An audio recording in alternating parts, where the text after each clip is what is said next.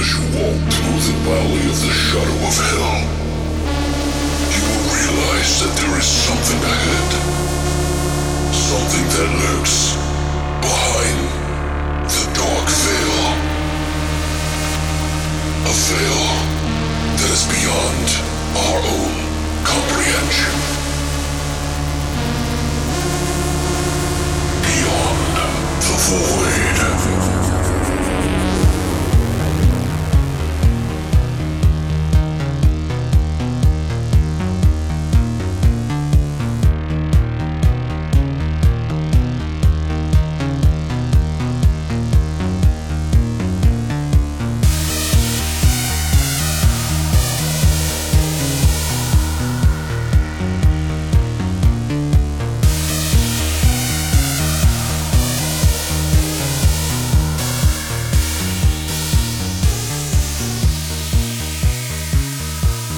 What's up, guys, and welcome back to Beyond the Void Horror Podcast. That's right, we're back for episode 125, and today we're going to be finishing off the Howling franchise. Thank Satan.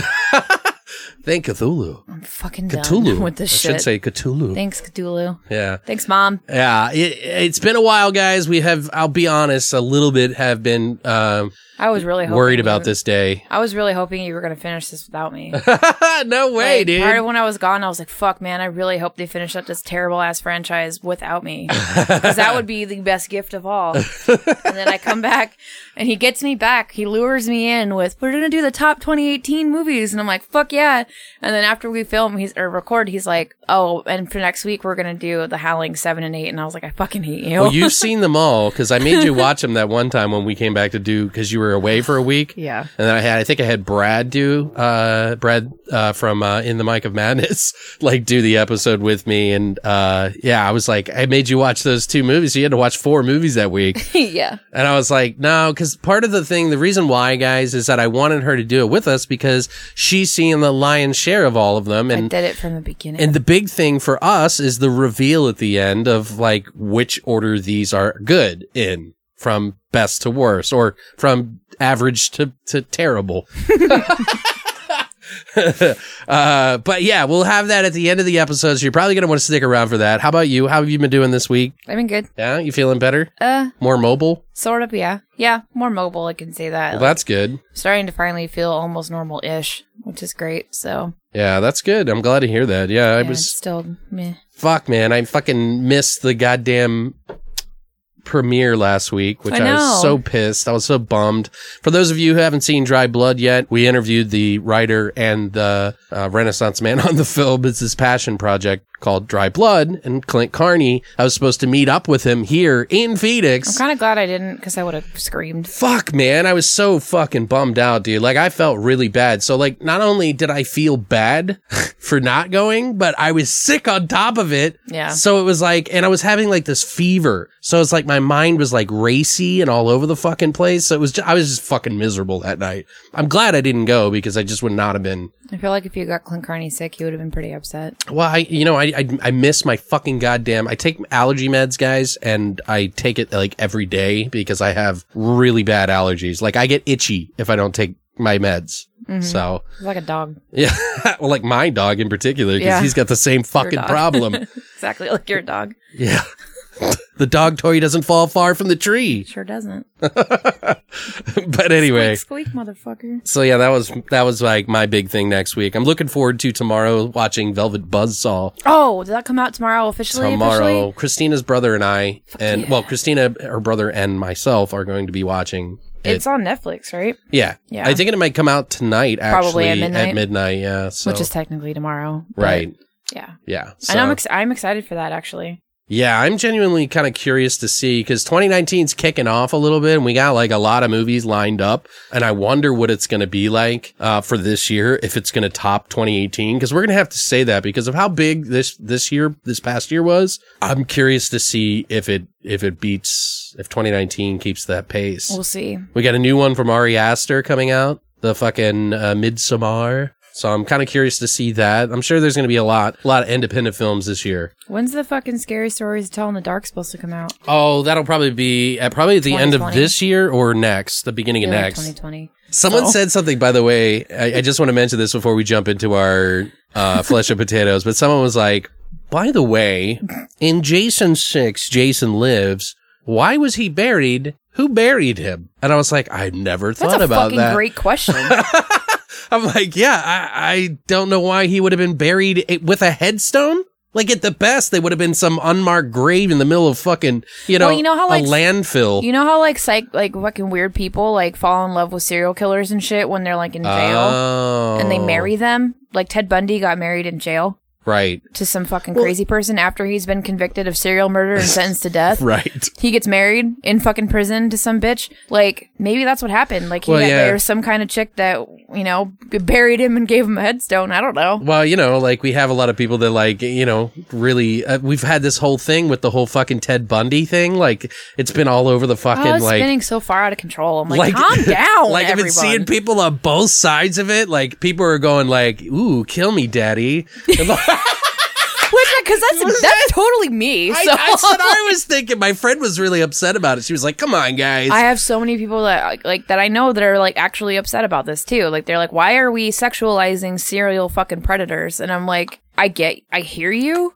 And I understand where you're coming from. It's the tone of the trailer that pissed people off. Yeah. Because it's kind of like this jovial thing, but, and I would argue, and many have argued before me, that, he was a very charming individual, and that's what they're trying to convey. And I'm sure it's going to be dark. It's not like... It's really good, actually. And I was... the movie. The movie? Ted with the Zac Efron. I thought you were talking about the Ted Bundy tapes, like the series. No. Yeah, I'm talking about the Zac Efron's the gonna movie, be playing, yeah. And it's like, I don't know, like, people are weird, like, I guess. Like, my friend, a couple of my friends were talking about it, and I was like, it's like Natural Born Killers never existed. Because you want to talk about glorifying fucking serial killing. Seriously. Like, that movie was literally artistic serial killing. Loved them. Right. That's the sexiest Woody Harrelson's ever looked in his entire life to me. I'm just like, oh... Kill me, daddy. Like, I'm into it. Whole world's coming to an end, Mal. He's so fucking hot. And he's not, though. Like, that's the thing. He's not attractive. But, like, as a serial murderer, I'm like, yes, please. Well, he's going to be doing the new Zombieland. I know. I'm excited. What is it called? Double Tap. Double Tap, yeah. I love him, though. I think he's so cute. And I'm, like, watching all of, like, the 1998 Will and Grace. And he's on Will and Grace, like, season 4 or whatever. Because he's dating Grace. And I'm like, yes. He's so cute to me. He'll always be the guy in Cheers. He's just Mickey. Was he Woody in Cheers? I don't even remember. Know. I saw that when I was like a little kid. So fuck you guys for not knowing. I honestly though, I just want to like. What upsets me, I think, the most about it is I used to get fucking teased and called a fucking freak for being obsessed with serial killers, and now it's like the cool thing. Well, it's not now. It is like, and it isn't. Everybody's just like, oh, I'm so obsessed with serial murderers, and I know all these weird facts and blah, blah, blah. And then everyone thinks they're insightful and interesting. And I'm like, people used to tell me I was a fucking freak. Necro's actually really obsessed with Manson. He's Charles easy Manson. To be obsessed over. Like, I understand that. And, like, I was, like, big time. And I had the Encyclopedia of Serial Killers, like, this giant-ass fucking book. See, you're the fucking problem, Brittany! Well, no, I'm just kidding. And you know what? My mom bought it for me. Yeah. Like, my mom knew that I was super into my dad had that encyclopedia killers. Thing, too. There was, like, all these different volumes. Amazing. From, like, way back. It was in alphabetical order. Yes. It's amazing. They have, like, those. Popular killers, non-popular killers, like, killers from all over the fucking world. I used to rank them. I used to put them all over my wall. No, I'm kidding. Well, I did. I used to, like, in my little... I was weird. Like, I was a fucking weirdo. Like, I used to, like, have my favorites and then, like... Your shrine? My shrine. Like, it's fine. I was never into Ted Bundy, personally, because he has a unibrow, so I don't understand that. You used to find, like, random cats in the neighborhood, and then, I'm just kidding. I don't know. Serial killer is interesting to me, and I used to know a whole bunch of fucking stupid facts and all the stuff, and like my mom asks me questions, like, because we've been watching the Ted Bundy thing, and she's like, how did he get caught again? How did this happen? How did this happen? Who was this? Blah, blah, like all these fucking in-depth questions, and I'm like rattling off all these answers to her, or I'm like, I don't know. Because I don't know anymore. Like, it's all shit that I used to know. And she's like, you used to know all of this. What happened? I don't know if it's weird. Yeah. that my mom is like, You used to know all of these things about serial murderers, Brittany, and now you don't know anything. What's wrong with you? She goes in the guest room and you see like a shrine with like a pig's blood all over the wall. She's a Charles Manson. She's got like fecal matter and it spells out Helter Skelter. And she's like jamming like fucking the Beatles backwards. Hilarious. And she's like completely brainwashed by the record playing backwards. How adorable and small my mom is. Like, that would be fantastic. But I don't know. I told her, I was like, Mom, I smoke a bunch of pot now. I don't know what's going on in my life. And she's like, no, you don't. I'm like, you're right, I don't. I don't know. I don't have an excuse. Speaking of brainwashing, we're about to talk about 2 movies that might just turn you mad. But before we do that, I think it might be that time. Horse shots!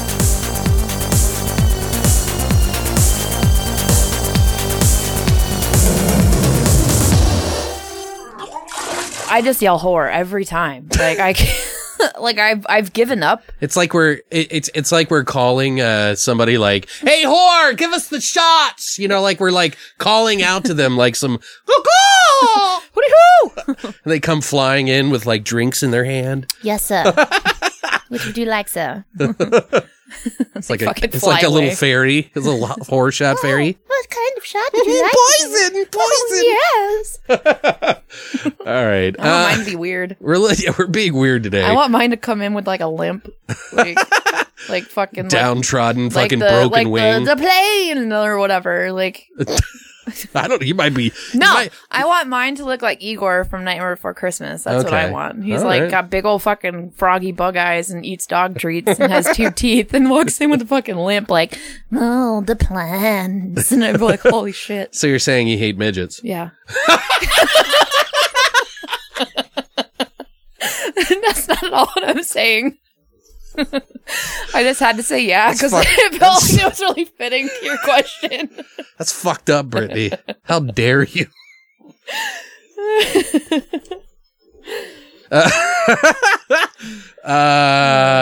But yes, in other non-offensive things, we have a shot based on one of the movies that we did this week, and you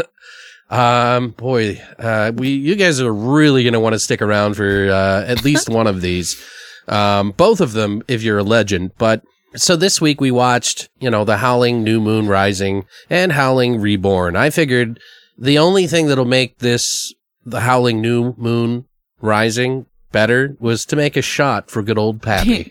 Oh, Pappy. Pappy. Oh, that was like one of my dad's best friends growing up. I loved that old man. His name was Pappy? I called him Santa. Yeah, but he looked like Santa Claus, so I called him Santa. But his name was Pappy. Well, you're going to like this name of the shot then, because I'll tell you what's in it first, and then we're going to, well, maybe I should say what it is. I wish we actually had it. So in the movie, Howling New Moon Rising, which is part 7, there is a guy named Pappy who runs a bar with his wife, and they sing songs to each other throughout the whole fucking thing, by the way. But he's out back in the middle of this movie cooking chili, and someone drives off and gets dirt in it. And it was like this really ridiculously unnecessary fucking point in the movie, because this movie's totally all over the fucking place. But they get dirt in the chili and he's all mad. And I thought, what better way to celebrate this insanely terrible movie by having a shot named Pappy's Dirt Chili. Pappy's Dirt Chili. And what is in a Pappy's Dirt Chili, you might be asking, Brittany, friends, listeners? It is, you're going to put in this is a chilled shot, so you're going to want to put this in a container. You put 1 ounce of Bloody Mary mix, 1 ounce of Fireball, and 1 ounce of the hottest hot sauce that you can find. Ew. Whatever you can find or muster, you're going to want, when I mean not the hottest, you want to die, because 1 ounce is a fucking lot. You don't want to die. But this is going to be a really spicy shot, but, the Fireball and the Bloody Mary mix should mix it up. You can make about 3 drinks with this, by the way. So it's not like you're drinking 1 ounce of fucking hot sauce. But you take those, you mix them in the shaker with ice. You top it with turbinado sugar, which is basically just raw sugar. It's like the heaviest sugar crystals to simulate dirt. Put a little bit of raw sugar on top after you pour it in the glass. You can even rim the shot if you like. Yeah, I can. Just, wet it and then put the sugar on it. Put your whole mouth around it. Yeah, I think that might even be better than putting it in the drink. I think so. It's sweet and spicy. Then when you shoot it, you say, I said I wanted some goddamn water. and then drink it anyway. What is it? There's dirt in your chili. Yeah, there's dirt in your chili there, Pappy. Oh, God damn it. I'm out of here. He's so cute, too. I loved it. But, yeah, if you guys would love to take a Pappy's Dirt Chili shot, all you have to do is go to Long Live the Void and check out our hashtag Horror Shot section now. Well, that's it for Horror Shots. All right, guys, pull down your pants, shimmy down those whitey tighties, and get ready for our flesh and potatoes of Howling New Moon Rising and Howling Reborn. Right now.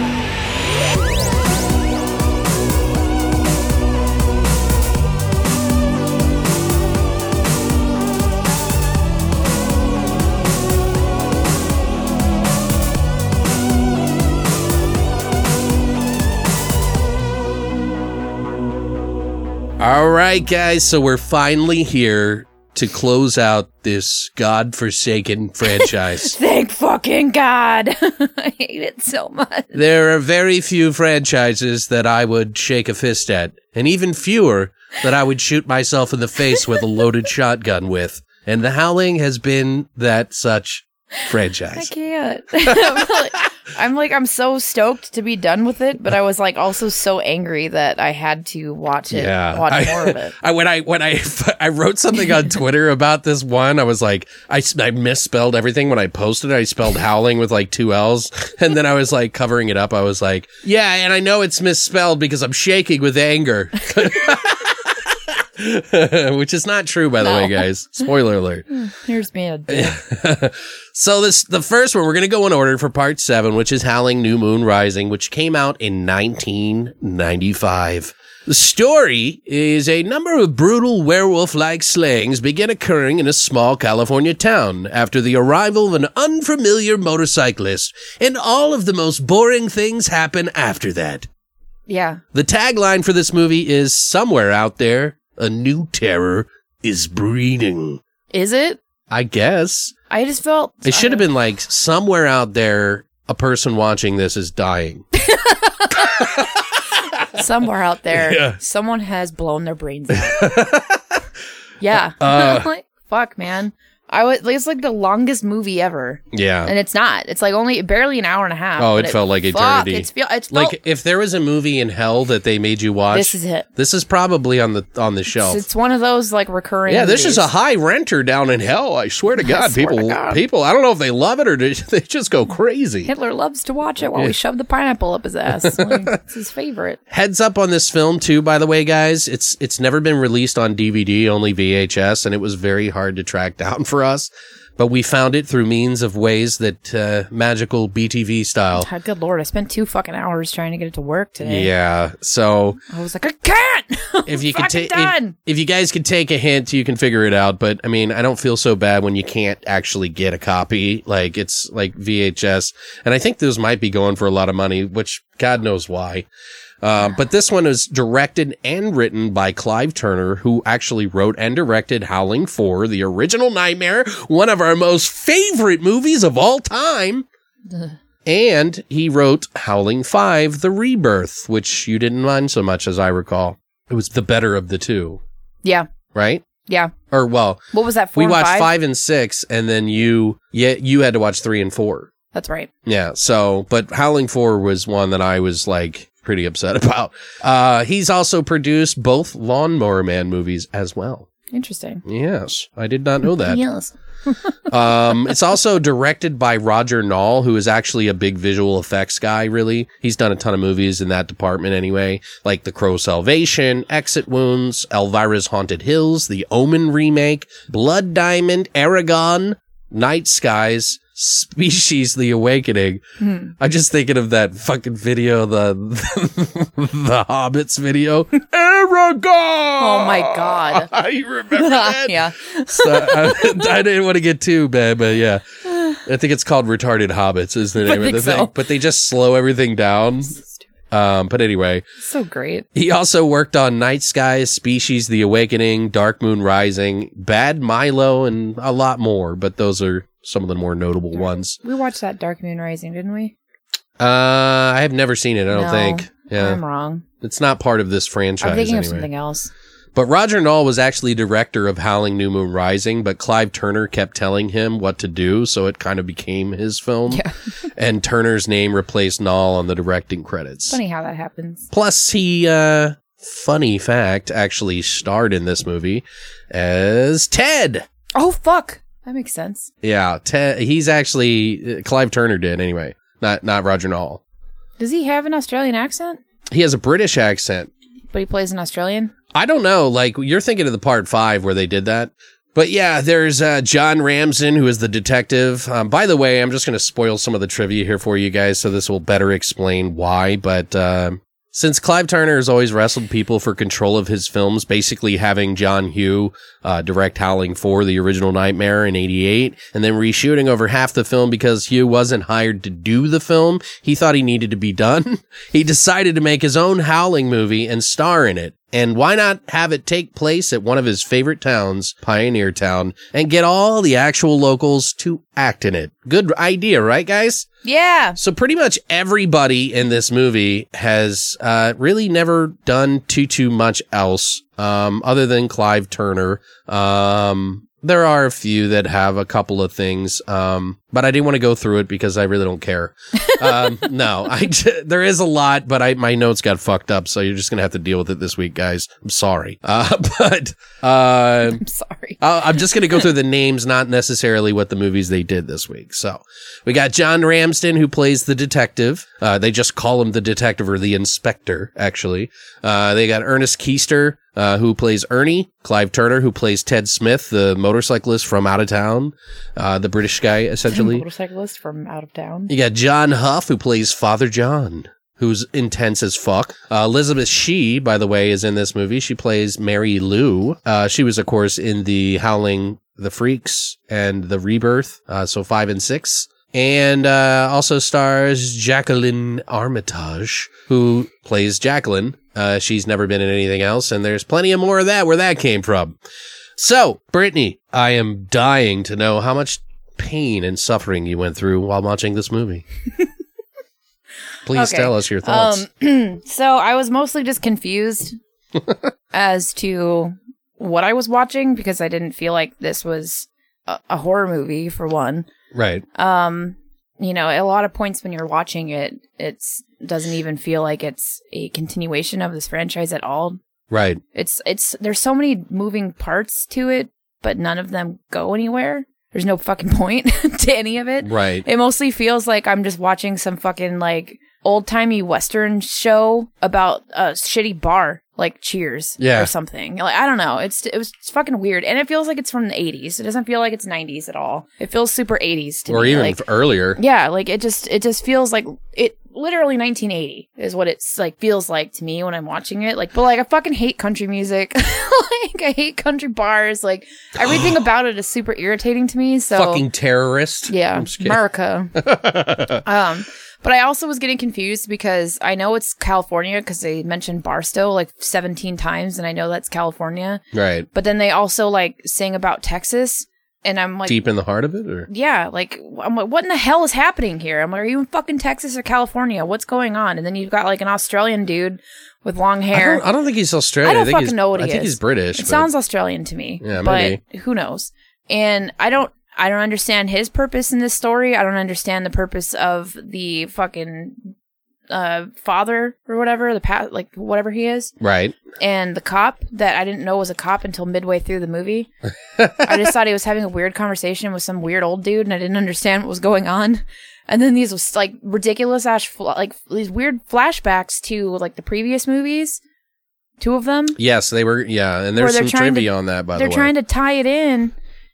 And it's like half of the movie is bits and pieces from other movies that they're throwing in here. I don't know. Everything was so disconnected and disjointed, and I didn't understand what I was watching. So I feel like that's the most frustrating thing for me watching this is I didn't understand what was going on or what am I supposed to be getting from this other than really fucking irritated. And I don't know. I have like one part that I will never forget because I'm a 12-year-old and I think it's hilarious. Yeah. So there's like one part that's going to stick with me for forever. But and I'm so glad it happened because I laughed for like 20 minutes, like when I didn't need to. But yeah, it's definitely not with it kind of thing. No. Or okay, now I'm curious. It was a with it and an at it, but it was just so stupid. Okay. I don't know. I just honestly like I feel like they did a shitty job of trying to explain what's going on or like the direction that they're trying to go with this movie. I still don't know. Like I'm so confused and I tried, like I actually paid attention. I didn't fall asleep. I'm proud of myself. Because with all the other ones, I'm proud of you too, baby. All the other ones I've fallen asleep watching at least once and had to go back like and like rewatch it again later. And I'm like, fuck, man. This one I stayed completely focused and awake, and I don't know how. Maybe the way you're balling your fists out of anger. Probably like I have. You're digging nails into your hand. Scars. I can't. My hands hurt. Like I'm so mad. I'm seriously like. I hated you that entire hour and a half. Did you find anything redeeming out of it at all? Okay. Absolutely not. All right. I was literally sitting there fucking cursing you for an hour and a half, like so fucking angry. Fucking Alex. Like this fucking movie is like the entire month of January. I wasn't gonna suffer through this fucking piece of shit. I know, it's fine. But like it's literally been like it's like this month. Like this month has felt like an entire fucking year has gone by, like, and it's still not over. And that's how this movie felt to me. Like I was like, oh, it's gotta be close, man. It's gotta be close. And I'd like pause it real quick and it's all 38 more minutes. And I'm like, fuck me. Like, what is happening? I've been here for 6 days. I don't get it. If I hear another fucking country song, I'm gonna kill someone. Yeah. Personally, I think we found the contender for, one of the worst in the franchise. Good fucking Lord. Which was definitely number 4. It was a tough tie for me a little bit because both of them are tragically bad. Yeah. 4 was real bad. I mean, because, like, good Lord, this fucking movie is, like, all over the fucking place. Like I said before, tonally, it's just fucked. Like, I just don't even understand what the point of it is. It's almost like, it's hard to explain, but I'll try my best here. It feels kind of like it's intentionally wanting to be a fun little TV movie from the 70s. Yes. You know what I mean? Like, it wanted to be Smokey and the Bandit sort of feel with, like, a tiny backdrop of werewolves and a whodunit theme. You know what I mean? Yeah, that's a good way to put it. But it's not like it's done in like the most like non-horror way possible. Literally. Like it's being told by a church lady. Like it's her fascination that she had to do like 50 million Hail Marys just for thinking about because it's so not dirty or dark or fucked up. It's so, yeah. And that makes perfect sense to like put it that way because it's just, it's so weird. It makes no sense. It's pretty terrible, and the acting is a really hard sit. It wasn't that bad, to be honest, especially like when like hearing what you were saying about how like most of these people haven't done anything or didn't go on to do anything. It's like their first like time doing anything movie related or whatever. Yeah, I mean, it could have been worse. Could have been way worse. It did. A lot of it felt forced, like they're reading off lines or whatever. But at the same time, like I've seen worse acting in like major budget pictures, so right. I don't know. Well, if you got time to waste, guys, I'd say check it out, but only after you've written a thesis on parts 4 and 5, because this movie holds those movies as canon for the whole fucking story. So if you miss those movies, you might as well just say, fuck it. I don't even know what's going on at this point. But they kind of fill you in on that, but it kind of treats it like these movies were like the Bible. These were the best chapters in the Bible, and we're gonna take you on an adventure for part 7 here. But you will be lost if you don't actually watch those movies. So trust me, if you want to go down this hole, do that first. Watch 4, 5, and 7. But it's to me, it was a little perplexing because it sounds more like someone was just unwilling to let go of their bad ideas in this movie. Like, which I simultaneously love and hate Clive Turner for this. Yeah. You know what I mean? Because I love them for pushing through, but I hate them for making me sit through it. Right. If that makes sense. He totally feels like a fucking stubborn child made a movie. It is kind of like, but you know what's so weird though is that in some weird way, because like I guarantee you that they're all nice people. Oh, absolutely. Do you know what I mean? Yeah. Like, but they're just delusional. You know what I mean? Mm-hmm. Like it's like I feel like they're really nice people. Everybody that was in this movie is like, seems like family in a way. Yeah. But in the same respect, I hate you. Yeah. I want to burn your town to the ground. Yes. I will never, if I drive through Pioneer Town. I'm just kidding. Burning it. No. Don't criminate yourself.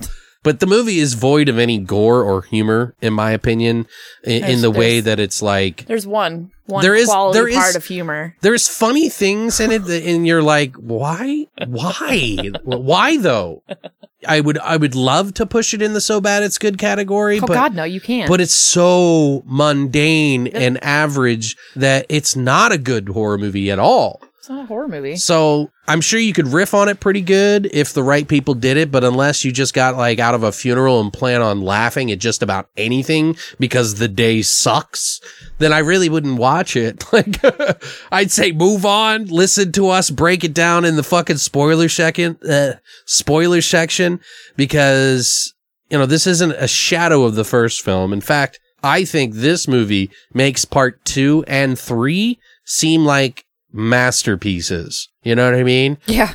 And I just don't understand why parts 4 and 7 are attached to this franchise. Like, it makes no fucking sense to me why anyone would green light this shit. I don't get it. I don't get how 8's attached to it either. I mean, other than not liking this movie, some ways it was slightly better than the fourth one. Slightly. I feel like it was a little bit more tolerable than the fourth one. Maybe. I don't know how, because this was... I would rather go to a fucking Catholic church on a Sunday and sit through that shit than fucking watch this movie ever again. It was super tough for me to pick the shiniest shit log in the septic tank and hold it up, you know, with my bare hands, with greasy peanutty log in my hand and say, "This is the best peanutty log in the bunch." You know, yes, I wrote it down. So like, yeah, it's where your brain went, and they're just like, I need to write this down. But I would probably have to say that this movie is probably worse thus far out of the entire franchise.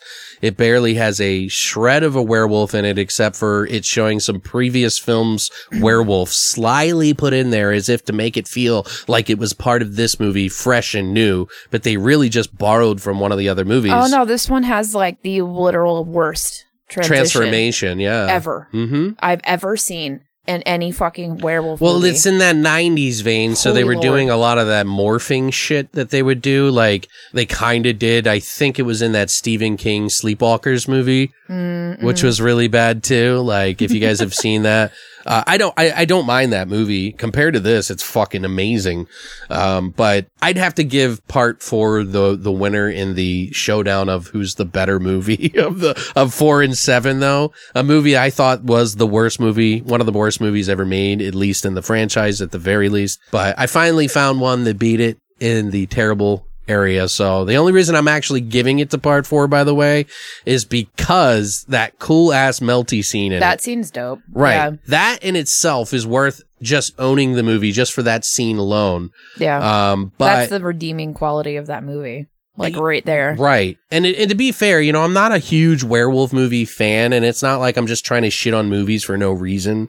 Like, I actually take quite pride in the movies that I watch and try to give each of them their fair stance, but while I'm taking notes while watching the movie, anything goes. You know what I mean? I come in at every movie, and I was telling this to Kyle, I think the best way to review a movie is to come in on it like it's an average film, and if it's good, it pushes you one way. If it's bad in certain parts, it pushes you back the other way. You know what I mean? And it's like this toss, and it's like the needle, kind of like when you like do your internet check speeds to see how fast it is. It kind of like bounces a little bit and you figure it out. But I'm baffled right now, and I'm kind of sad that I watch this film.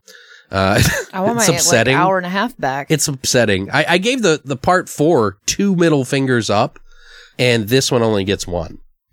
I'm sorry to those of you who love this film, but may God have mercy on your fucking souls, because it's terrible. It is fucking terrible.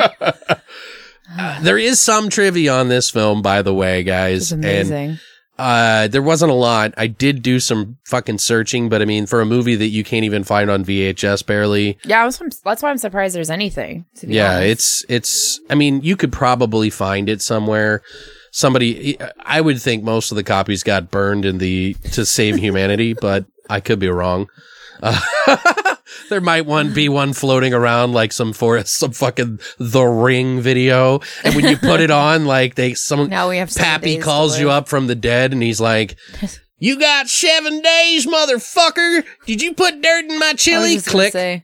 You put dirt in my chili. Prepare to die, bitch. And that's just it. And I'm like, oh my God, why? So the original idea, and this is what it means, it could have been even worse, because they've done this in the franchise, but the original idea by Clive Turner was to make the film entirely out of footage from Howling 4, the original Nightmare, one of the worst movies, and Howling 5, The Rebirth, and Howling 6, The Freaks. The idea was only half used in the final film for some of the flashbacks, as we talked about. Good Lord. Can you imagine? Like, who does that? That sounds like the worst salesman, like someone's ripping you off. Would have been terrible. I'm glad that they at least tried. A funny little fun fact that I found about this film as well is that TV Guide remarked that the film was a new low for the franchise. Dread Central at the time gave the film a negative review, likening it to Mystery Science Theater 3000 fare. Bloody Disgusting also gave a negative review, stating that the film ranks right up there with Troll 2 as the most hilarious bad movie ever made. I have to disagree. I think it's just the worst movie ever made. It's not hilarious. I mean, if it was like my buddy in my neighborhood who grabbed his camera and decided to make a movie. Yeah. But if it's part of a franchise that's supposed to try to attempt to be better than the rest, no. They didn't even fucking try. No, I didn't feel like it. There's no attempt here. Yeah. The shittiest, poorest attempt to tie it into this franchise. Like, they wanted to make some weird fucking movie about some weird town of people that sing country songs and line dance and do weird shit that makes no sense. Well, and there's so many fucking characters, dude. There's too many fucking people, and they all look the same. I picture when Clive and everybody was writing this or whatever, he was like, "This is it, guys. I'm gonna write you in. I'm gonna write you in." He's like fucking Oprah with the parts in the fucking movie. You're gonna get a role, and you're gonna get a role, and you're gonna get a role. And they're like, "How about some drinks, partner?" Yeah. You know, like. I don't know. Like, I just... But it is really hard to follow, and that's the thing. It's like nobody pays that close of attention on a movie, especially this movie, of all movies. You can't. Like, even films that are in better class of them that try to get too fucking into it, like, they don't get this fucking intricate with all the characters. Like, every person that was on this film was like their family, and they treated him as such, which is I kind of admire him for, so I don't hate them on a personal level, but I just hate the film. I think it's the best way to really kind of explain this atrocity as best as possible is to kind of retell some of the parts in the movie to kind of explain as best we can, because I didn't want to watch this twice. God, no. But I did take some pretty extensive notes. But so if you don't want anything spoiled, and trust me, I'm saving you time. No joke. Let us spoil it for you. Let us spoil it for you, because it's going to be a hell of a lot better than watching it on your own. The whole movie opens up to a group of guys on the side of a road looking at a mangled up fucking corpse. And apparently they're cops. You know, you see this dried up corpse, and I'm like, okay, that doesn't look like anything a werewolf would do. So I don't really understand what the fuck the point is, right? Yeah, so you're immediately confused. It is a little confusing. And then a guy pulls up. Obviously, someone higher up the chain on the police force. And one of the other guys says, "He's dead, Inspector." And the inspector looks at him and he's like, "Very good, Watson." And then walks back to his car and shuts the door. And it's like, bam, credits. Like, that was the stinger to get you involved in the movie. Yeah. Like, what? Yeah. I don't. You know how they always like try to like, you know, hang the carrot on the stick in the beginning to kind of lead you through the story? That was not even a carrot. No, there was no stick. There was no string. There was no carrot. That was Clive Turner's career dead. Oh my God. Next scene you see is a British guy pulling up on his bike. They have a lot of this country music, rock music, whatever. Or Australian, it's yet to be determined. Yeah, I'm pretty sure it's British, but I swear she asked about like Australia in the movie. You might be right, know. because they do allude to that later on. Because when they tell the story of how it's all connected, they talk about the guy in part 5 who was in fact Australian, and apparently that was Clive Turner in the movie. Yeah, I don't know. He was the like wisecracking guy that was in part 5 in the castle. But anyway, he pulls up on his bike with long hair. He kind of, in a weird way, reminds me of, what's his name from KNB Effects, who worked on The Walking Dead. Oh my God, Greg Nicotero? Yeah, he kind of looks like Greg a little. I don't want to like, Greg's probably hotter, you know, just because he's not, well, he's not a bad looking guy. No, but I'm just saying like. And I love his long red hair. To kind of picture. Like, he's kind of sexy. Yeah, to make you picture it, you know what I mean? But he plays the lead role essentially. Clive Turner does, the director. And they're, you know, arguing about not having George Jones on the jukebox. Oh my God, I have never heard the name George Jones used I listened so many fucking times. I know. It was like his love letter to George Jones. Holy shit, it really was. It was like, man, this guy really fucking loves George Jones. Well, like I almost wonder if like Clive Turner was like, you know, one of those, you know, British guys that are just really enamored with fucking American like country history music? And country and shit like that. And so he's like, you know, overdoing it a little bit. But they're arguing about not having George Jones on the jukebox. And the bartender's like, what's the matter? What's it with you and George Jones? We got everything else. And he's like, yeah, but George Jones is good. And he's like, who knows George Jones? And they're all talking about George Jones over and over. And they start saying like some of his lyrics, I guess, from one of his songs.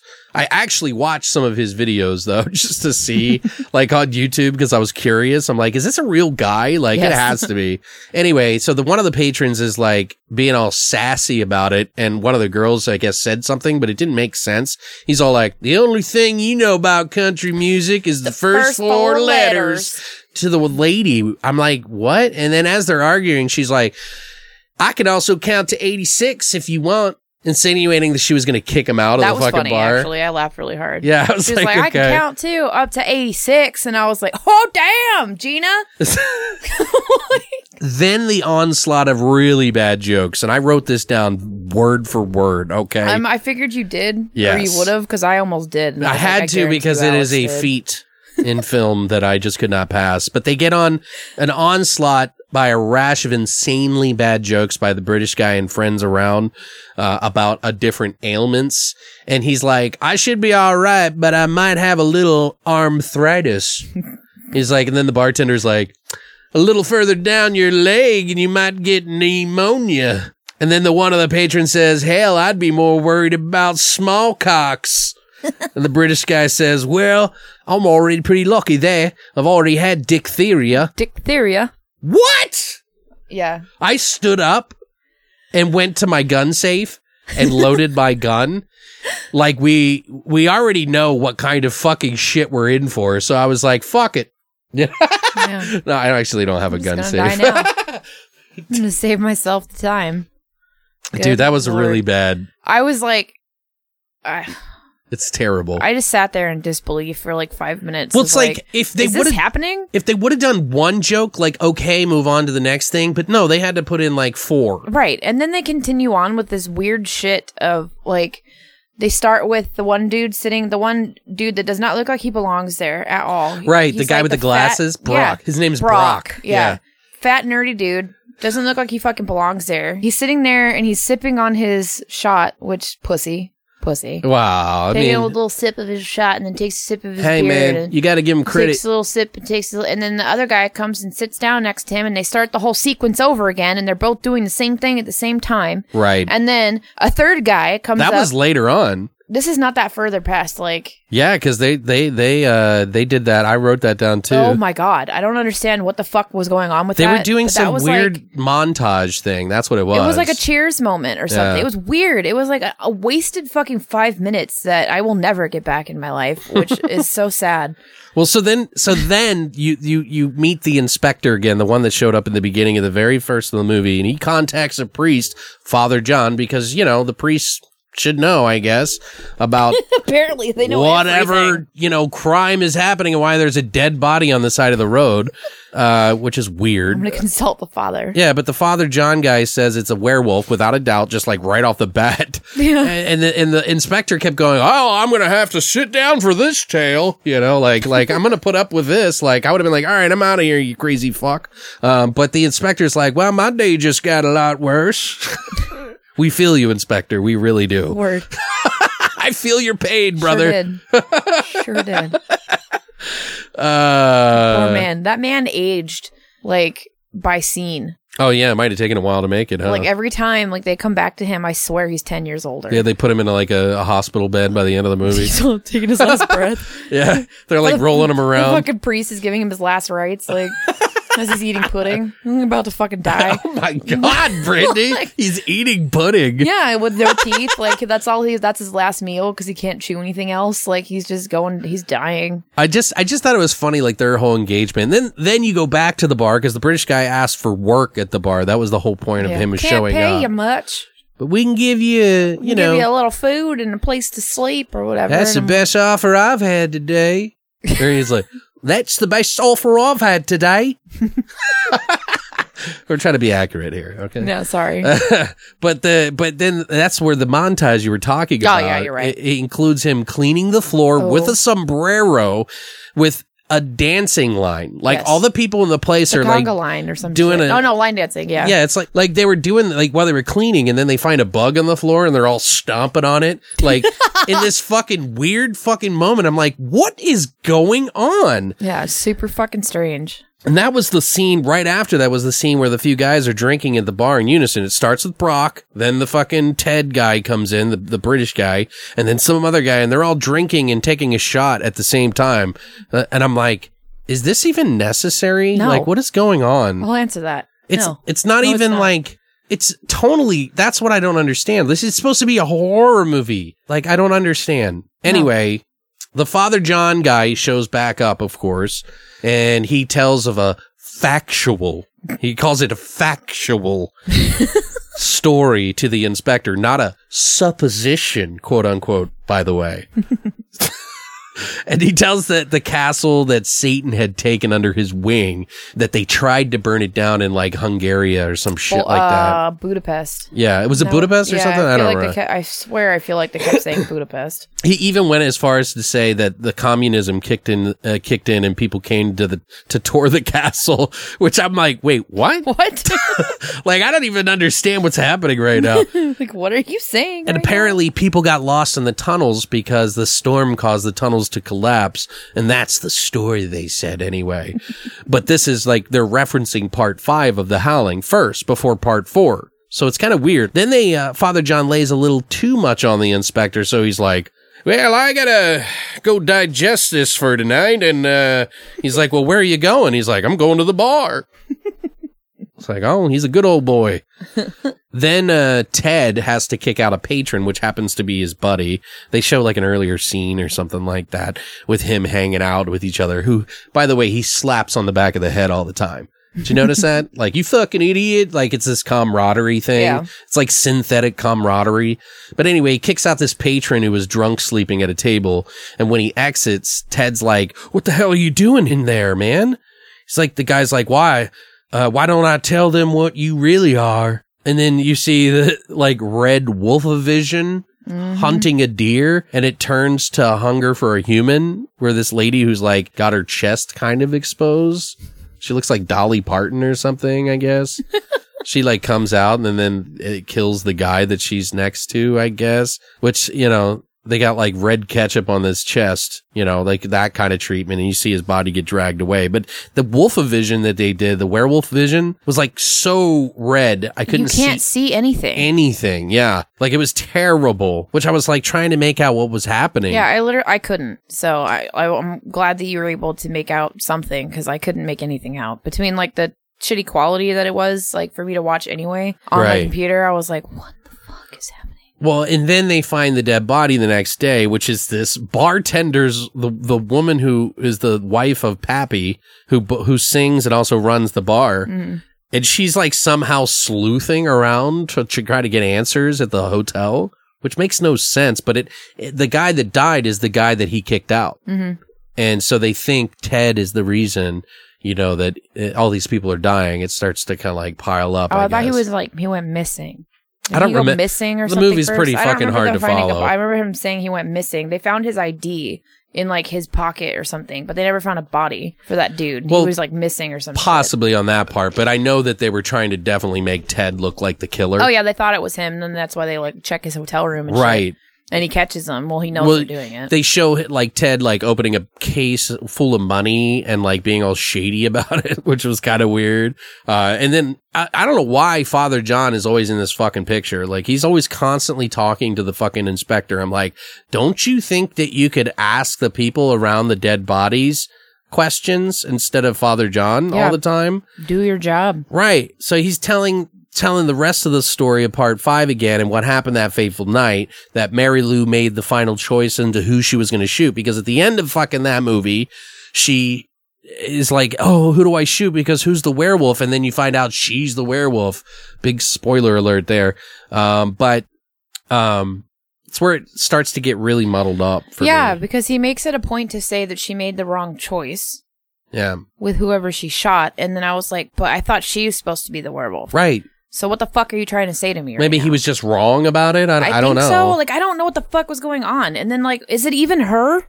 The same person, like, later on? Mary Lou or whoever the fuck that was? No, there was the chick from part 4, Mary Lou Ann, or Mary Ann or something. Marie Ann. Yeah. Something like that. Yeah, like she shows up. But like the way that they piece this fucking movie together, guys, is just so terrible. So you don't really understand what's going on, but there's so many characters in the film, it doesn't necessarily make a lot of sense. So it really just confusing to me and anybody who watch it. And we're intently watching this film. Yeah. Like we're intently trying to figure out what's going on because we have to fucking review it. So like, if you can imagine, if we don't even know, then who the fuck does? Mm-hmm. You know? I don't think they do. No.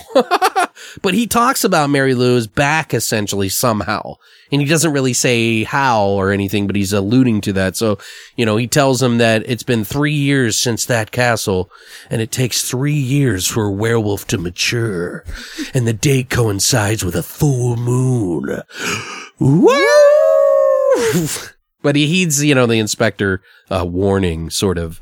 But during all this, Cheryl, this other girl who out of the blue, I have no idea where she is or where she comes from, is kind of like hot for Ted or always up his ass and like trying to like sneak around to find out about him or something. Mm-hmm. And then she joins another bar worker, like you mentioned, to go through his shit to see if he's like whatever.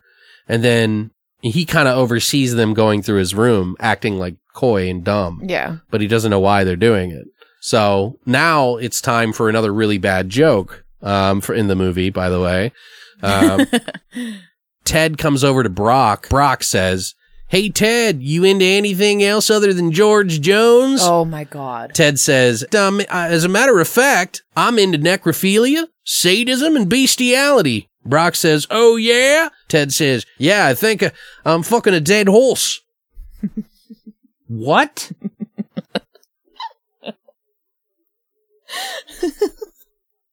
I mean, I have to enjoy the sort of darkness of it, but like, who would ever say that? No one. Like, I think he's trying to mimic that country boy. I think so. Mentality, but it's like offensive. Yeah, like insulting as yeah, fuck. I'm a child rapist. I'm a fucking.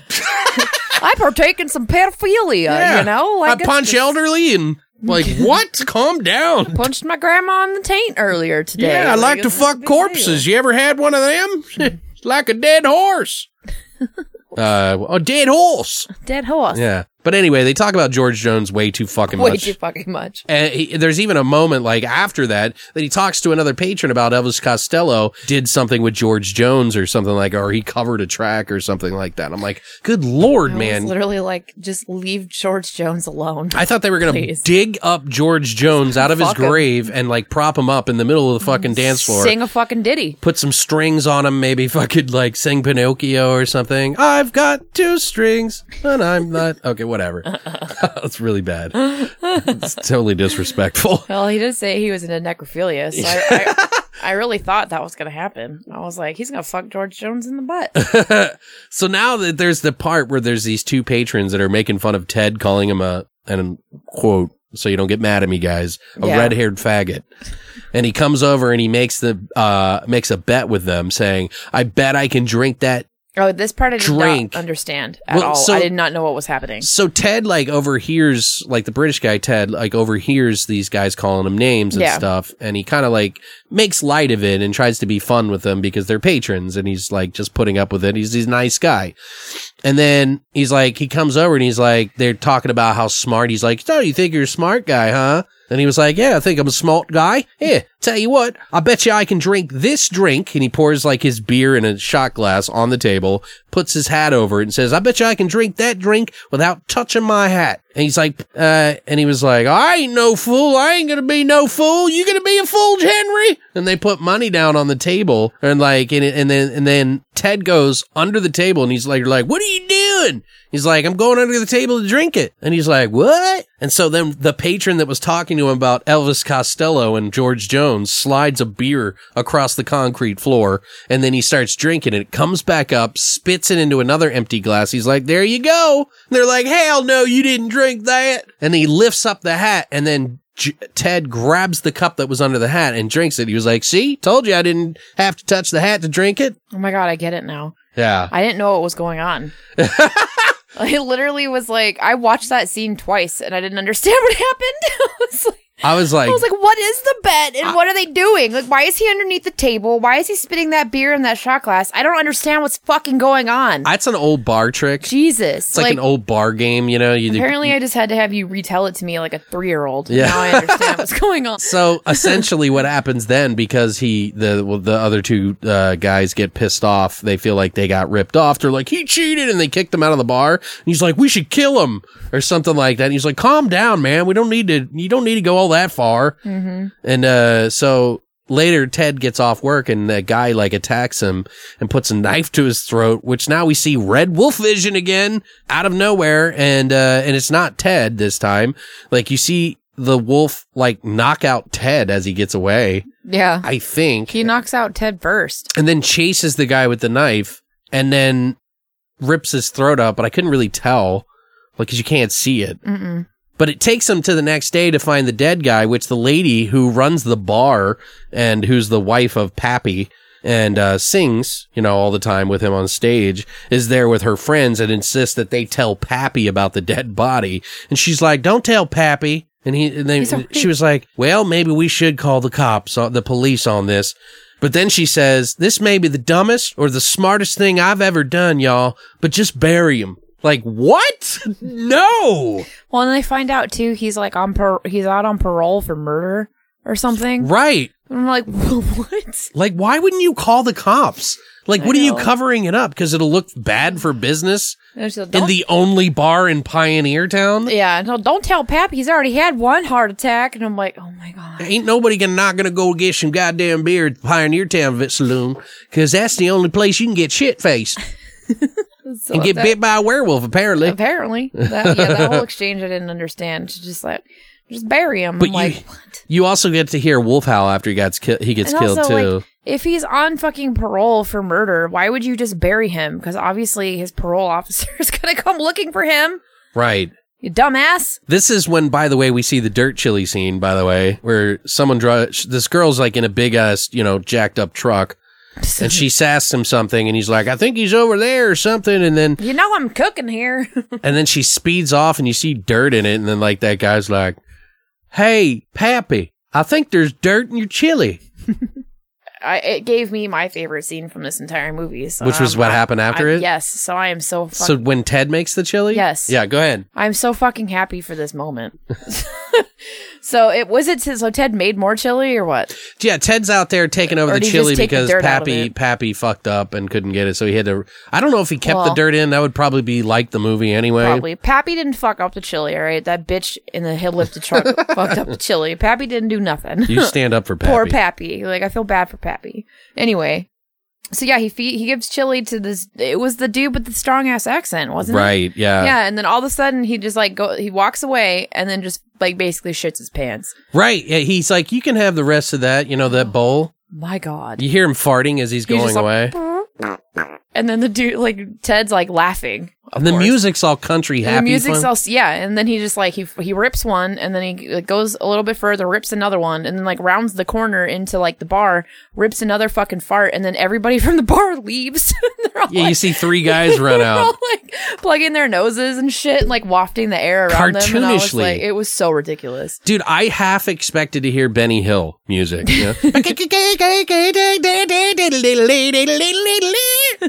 It really needed that fart joke though. It woke me up. It revived me for a minute. I guess. Because I was like, what in the fuck? It was just But it's like this movie doesn't know what to be. Like, No, I know it's like this good-hearted thing, but like it just doesn't make any sense to me. No, it's so stupid. But I love farts, so I was good. To kind of get through this story a little bit more, Ted throws out some bloodied clothes that he finds because he wakes up after getting attacked, and you would think that there's a dead guy on the fucking road, so why wouldn't he have seen that when he went to bed? Mm-hmm. And then he's like throwing out his bloodied clothes or something, and they don't even really make sense of that. He has the guy that he knew that went missing. He has his ID. They find his ID in his pocket. Yeah, because that girl goes out to the trash and just happens to find the one bag that he threw away. That's red paint. And she's like, red paint can cover up blood. And I'm like, what the fuck are you people talking about? And then they find the ID of the missing dude, and they're like, why would it be in Ted's pocket? And oh my god. And then it's like these three, like, I just think chicks. of like, I think of like the HOA of the neighborhood. You know what I mean? Yeah, they're like the fucking annoying soccer moms. Right. But they're like, we should call the cops now. So then we get thrown back to Father John, and he starts talking about Marie Adams from the fourth movie, which is a really confusing timeline, but they reference, part 4 a lot, and they tell the story of Richard, who turned into a puddle in that movie, from apparently the girl's perspective, as she tells a story about the whole incident. Like, why? Mm-hmm. Why, though? It's because they, thought they were being clever and trying to tie it in together. It really didn't even matter. No, it doesn't make any fucking sense. They could have just said her name was Mary Lou, and she was suspected killer or anything, instead of this long, elaborate, no reason to be in their movie. Yeah, none of that, none of Marie makes sense. She doesn't need to be a part of it. And them retelling the shit from the fourth movie is not necessary. There's no fucking point to involving her in it at all. And they find a way to sort of make it relevant a little bit later on, but it still doesn't make any sense. No. Why it's fucking necessary. No, and Father John, of course, is he's always attached to this, which you find out later is because he's somehow involved with trying to sin. I don't even know. I don't know. But they do talk about the British guy a little bit, in that he was the guy that didn't actually die from part 5. The guy that went out Fell in the off snow. the castle. Yeah. Yeah. And that he survived. Yeah. Right. And then he came to America to tour America. And that's Ted, I guess, or something. Supposedly. Yeah. But it wasn't, because he's British and the other guy was Australian. I'm pretty sure he's Australian. It didn't make any sense. But I don't know. No, the guy in the part 5 is definitely Australian. Yeah, I don't know. I don't know. Well, anyway. Accents, but it doesn't matter. Yeah, it doesn't. None of this makes any sense anyway. So it's who cares what his accent But this is when they decide that they should have a song break, of course, because, why not? And it's a song about drugs and how there ain't no good. Everyone sings along around the fire. I think I'll sit here with my scription beer and never do drugs again. I don't even remember how it goes, but something like that. Just say nope to dope. Yeah. Anyway, the police show up and they talk to one of the lady bar sleuths and say, we're going to find out if Ted's the killer. So the cop knocks on Ted's door and takes him around back of the hotel. He shoves him in this room and forces Ted to suck his cock. And I wish that's what happened. It sounded kind of dark when I was saying that. I wish that's what happened. It would have been more entertaining. But anyway, I was just kidding. He didn't do that. So the cop basically forces him in this room around the back and tries to make him confess into, they get into a fight where Ted wins and he's screaming, "You want more of this?" But more of this dick. The cop's ready to kill at this point. He pulls out his gun and then the lights go out and you hear a growl and they show the werewolf's face. This is the part where they show the werewolf face from part 5, I believe. I think so. 5 or 4, one of the two. Anyway, they're all muddled together, like we said. But anyway, now the inspector shows up to apprehend Ted with Father John, who both think it's Ted, but apparently it's not. Father John, the peaceful priest, shows Ted a silver bullet too. You see this? He's like, God damn, dude. Fucking, what are you, shotgun preacher? Fucking calm down, dude. Even this inspector says it's a little weird that a man of faith can kill a man, because he's always talking about killing Ted. Right. Because he knows that he's one. Father's he's not a man though. He's a clever wolf, I guess. What the fuck? That's so stupid. This is where I got really lost, though. I don't fucking understand any of these movies enough for me to figure out what the fuck is actually fully going on, nor do I care, because those are respectfully the worst in the franchise. But they keep Ted holed up in the hotel, and he attacks Father John, and Cheryl helps him run away. And like, she confesses that she's not Cheryl and that she's actually Mary Lou from Budapest. From part 5, the castle one. Yep.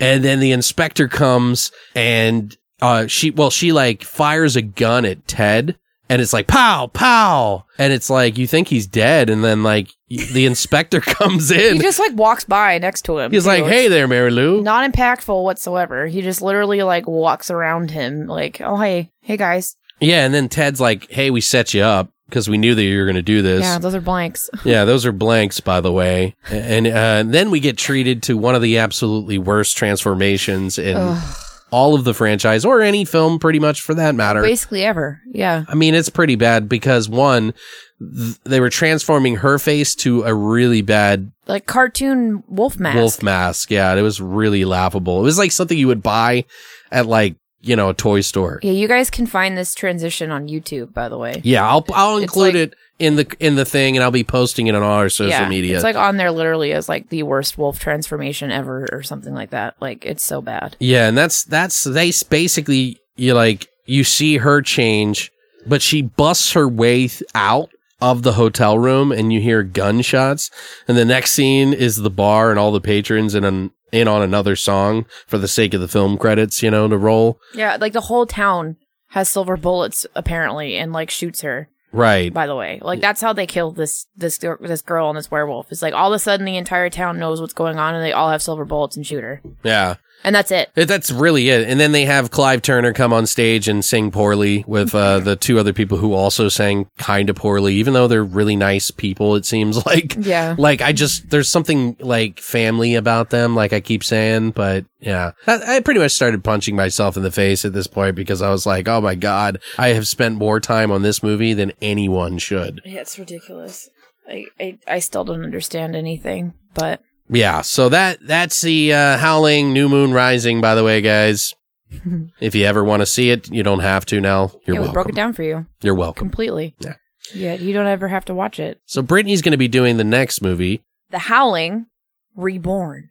And it came out in 2011. I know, which I was like, holy shit. I was so excited when I saw it came out in 2011. I'm going to let you know right now. 16 years. I was like... ew, fuck, it's been 16 years? It was 2011. Well, then there was 16 years between that one and 7. Yeah. So it is about a teenage outcast who discovers that he's a werewolf, shockingly. Yeah. And he must battle a pack of the brutal creatures when they threaten him and his new girlfriend. God damn. Dun, dun, dun. This movie was directed by Joe Nimzicki.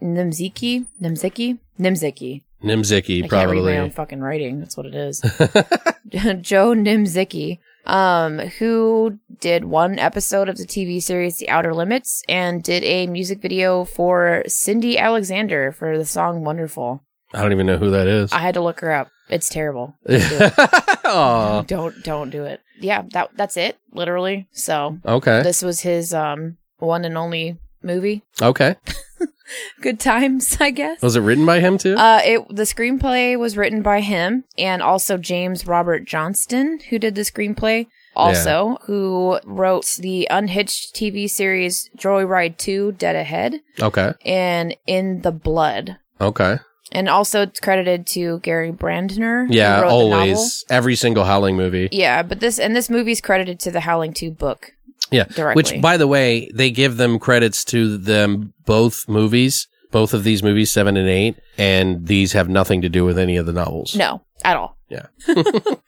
It stars Landon, and I'm going to say his name probably totally wrong, so I'm going to apologize ahead of time. Laborian? No clue. Lebo Iron? It's how it looks when you look at it. Anyway, he plays Will Kidman. He is from Zombie Punch, Altitude, Truth or Dare, the new or new-ish show. That's Frontier. What he's from. Truth or Dare. He is also. He's the guy that came in the fucking place that starts the whole problem. Oh yeah, you're right. And he's also in Hemlock Grove. Okay. Yeah, that okay. One of the main characters in Hemlock Grove. That's how I know him. Okay. And then from Frontiers, Jason Momoa. Also has Lindsay Shaw, who plays Eliana Winter, who is from No One Lives, Love Me, and most recently Pretty Little Liars. She's had a long-standing character on that show. Okay. Which I've never seen and don't ever intend to see. Also has Ivana Milesevic, who plays Catherine or Kay. She's from Children of the Corn 3, Postmortem, Banshee Origins TV show, Banshee TV show, and a metric fuck ton of other movies. I've seen her in She's stuff. In Casino Royale. She's in a lot of shit. She's one of those people that you look at and you remember her face. Right. Or she's like another one of those, it's that person. Right. They have a whole website dedicated to those actors and actresses where you go, it's that guy. It also has Jesse Rath, who plays Sachin. Whatever, I don't know. Yeah, I think it's Sachin because I thought it was a cool name. I was like, that's kind of like a writer's name. It is, but it's Sachin. Yeah. And I was like, it's so funny because I didn't catch that throughout the entire movie, that was his name. Yeah. Like, I never caught his name. I just knew it was his friend. Right, yeah. And I was like, what a fucking name. Like, he is primarily just a television actor. He was in the series Being Human, Defiance, and Supergirl. Also has Frank Scorpion, who plays Jack Kidman, or Will's dad. He was in Arrival, Relative Fear, Dead End, and another film called Die. So that's pretty much all we need. That's it. Just the top actors, yeah. And I was going to include some of the other people, but there was really no need. There is a few, but yeah, they didn't really go on to do a whole lot of notable things. And the kid who plays the chick's boyfriend, the chick's original boyfriend or whatever, the foreign one that has that really strong accent. All of his other movies are all like French or some shit. Okay. It's probably not French, guys. Don't fucking come at me for not knowing where his native, where he acts or whatever, but it's all shit that I can't fucking pronounce or say. So I was like, I'm not going to mention him. Typical American. Because I'm just going to fuck that right up. So I was like, we're just going to leave it alone. I can barely say American people's names. So there's that. Did you love it? Did you love it so much? Well, first of all, I did want to mention one tiny thing before we get too far into it, but this was actually an Anchor Bay film distribution. Yes. So they put their name on it. So after seeing part 7, this ain't bad, but it's not exactly great or even good. It's sort of just like an average regurgitation of some of the more popular teeny bopper pop horror films of recent years. You know what I mean? Like Twilight, stuff like that. I'm a fucking disco ball, bitch. I don't know. I don't fucking get it, but... Well, it's definitely not my type of film to watch, but it didn't make it insanely horrible to watch, especially coming from part 7, like I mentioned. I made it all the way through to the end. I didn't think it was as bad. I came out the other end pretty thankful it was nowhere near as bad as the one before it, but, there were some extremely tropey parts in this movie, making it a very below average film for me. Don't get me wrong, there are a lot worse films in the franchise, but the whole movie kind of starts off exactly like Spider-Man, like verbatim, like almost verbatim anyway. But there's a nerdy guy who's really smart, who has a rough past with losing his mom and always gets picked on, has a goofy friend. He keeps eyeing the hot girl with the shithead boyfriend who has, who always bullies him. You got, this one sort of had a male sort of The Craft vibe to it. Totally does. In the beginning a little bit. Because they have the group of bad boys he gets involved with, but it's similar to Spider-Man or Teen Wolf of the TV show, if you've seen that, just nowhere near as fun in my opinion. And, the acting isn't perfect sometimes, but there's definitely some effort in there. It's not terrible. It's tolerable. So, it's got a whatever sort of typical story with the writing and everything that really doesn't impress me overly. Might be why this one kind of snuck by a lot of people's radars, because it's kind of, you can tell that they were definitely trying to market it for like that crowd, that Twilight crowd. Oh, absolutely. You know what I mean? It's so MTV. Like... I never saw it. I don't think I ever was interested because I hadn't seen any of the other ones before it. I missed a lot of these. Like a lot of these, the franchise I haven't seen. Plus, I feel like a lot of people really haven't delved too far into this franchise, like myself, because every time I talk to people, they're always like, oh yeah, I only saw up to like 2 or 3 or something like that. Past 2. Right. Or they might have seen like one stray one out of the blue. Yeah. But it was pretty bad. Like the franchise has been pretty bad. So, I'm sure a lot of people lost interest a few sequels back, but there is a little bit more blood in this movie and a little bit more gore, but nothing super impressive. Although one scene in particular, I was impressed with the makeup effects and with the practical effect that they did. But the werewolves acting was actually pretty spot on for a werewolf film, I thought. Like the physical actors were really good in it, I thought. And the suits looked pretty typical in a way, but a little different. Had like a new flair, like they were from Hawaii or something. It was weird. It wasn't it? Like, have you ever seen they those tried to look like tribal like things where they have the palm leaves on their legs and their arms? Yes. Like, is that Hawaii? Is that what I'm thinking of? The werewolves look like fucking, I want to say that's it's like it's a Polynesian thing because they do the poi and the fire. Yes. But it's that's like what it looked Samoan, like. Polynesian. Like the hair on their body was like, there was no hair except for those parts. The big puffy legs. Right. Yeah, it was weird. But a lot of them to me looked like vampires. Yeah. Well, they were trying to skirt that line a little bit. Yeah. And they mentioned vampires a lot. It's like, hey guys, not one of those fruity, if you like vampires, you can also like. I'm not one of those fruity makeup wearing vampires or whatever. Like the kid fucking hates vampires, by the way. Like his nerdy friend. It's great. Yeah. So, some of it is pretty typical. So, it seems to be a big word in what I think about when I think about this movie. Like, coming from such shit film to this really kind of puts it up a little bit on a pedestal. But it also, in some ways, is more modern. So you compare it to more modern stuff. Right. You know what I mean? Because 2011 it's not that long ago. Yeah. So, but it's still at the tail end of the franchise as far as the best movies. Like, if you were to go between all 8. It's still towards the end anyway. And we'll get into that, by the way, at the end of this to kind of wrap up what movies we felt in which order.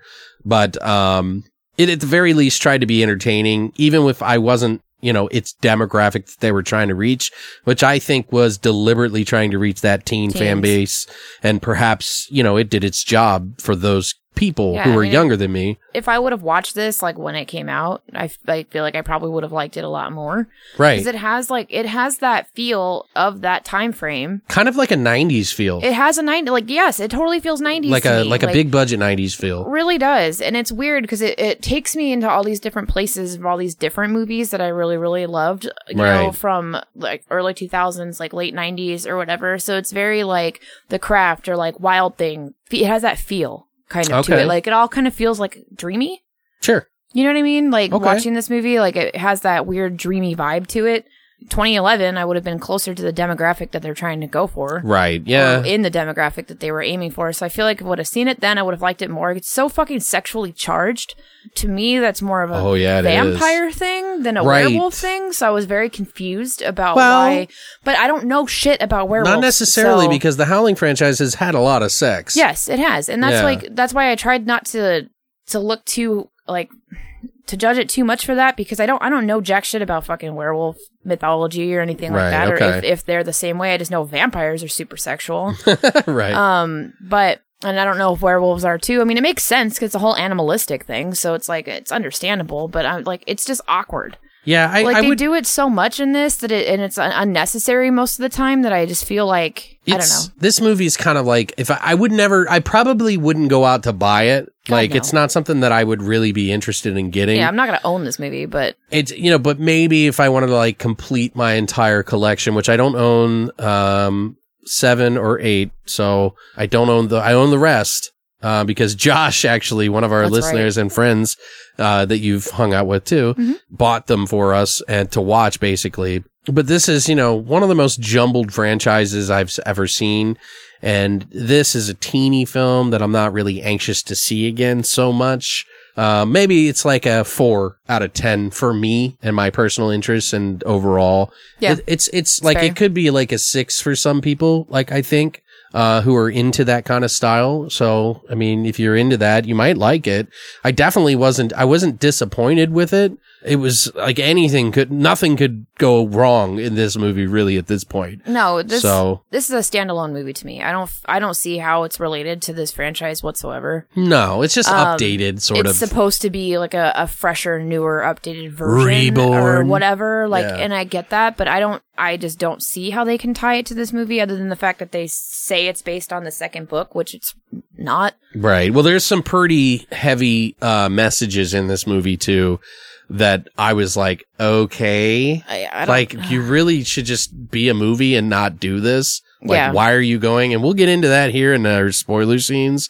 But before that, Brittany, what would you give it a score of? Probably 4. Yeah. Out of 10. Yeah. I didn't hate it by any means. Right. Yeah. It was actually decent to watch. And like coming off of the last several movies of this franchise, good Lord, this is a breath of fucking fresh air. Right. Like it didn't fit. It doesn't fit with the franchise. No. But it is refreshing. But none of the other ones are making any fucking sense. Right. So at least this one makes sense. I don't know. It's the more straight-laced one of all of them. It really is. Like it tells a fucking clear and concise goddamn story from beginning to end. Right.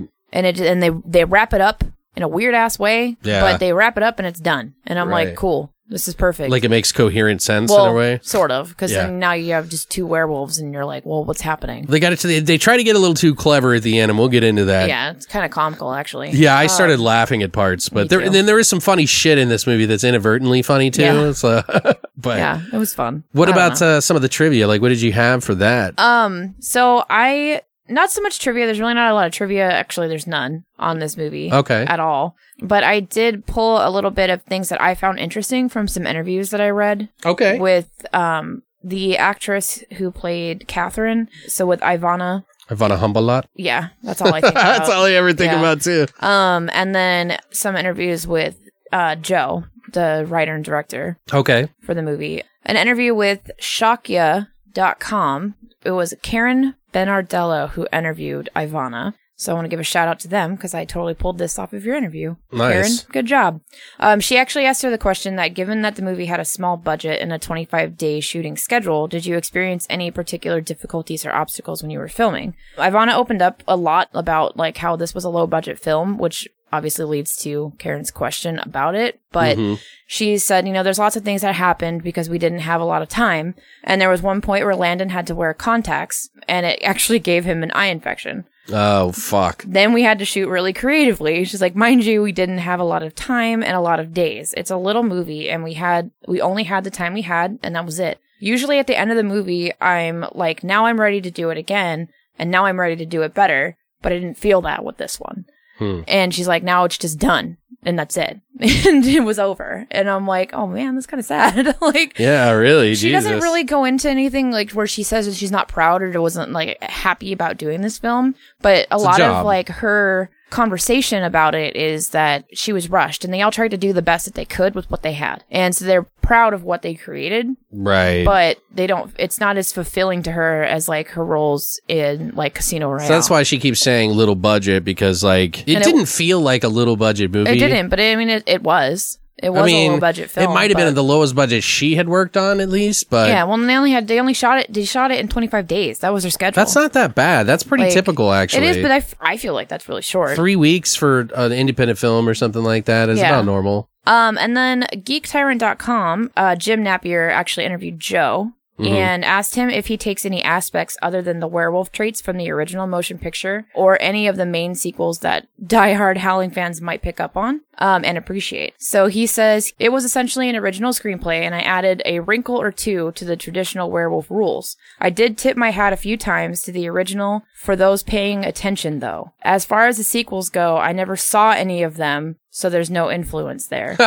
And I was like, oh my God. And that is a running theme, mind you. Yeah, nobody likes any of the other films, yeah. Among all the interviews that I read with all the actors and the director and the writer, none of them have seen anything past the first one. Right. They've only seen Howling. And Landon didn't actually see Howling until right before he started filming this movie. Yeah, like John from the Conduit, John Hale, the director. Yeah. He was like, dude, you're really taking one for the team because this is a bad one. Like nobody has seen this franchise, so yeah. And then the other little bit that I had from here, which I thought was interesting because I thought that this would be what I considered Twilight with werewolves. Yeah. For killerreviews.com, Gavin Schmidt interviewed Joe and asked him, the biggest criticism the film seems to get is that it uses this MTV style or is Twilight inspired. How do you respond to this?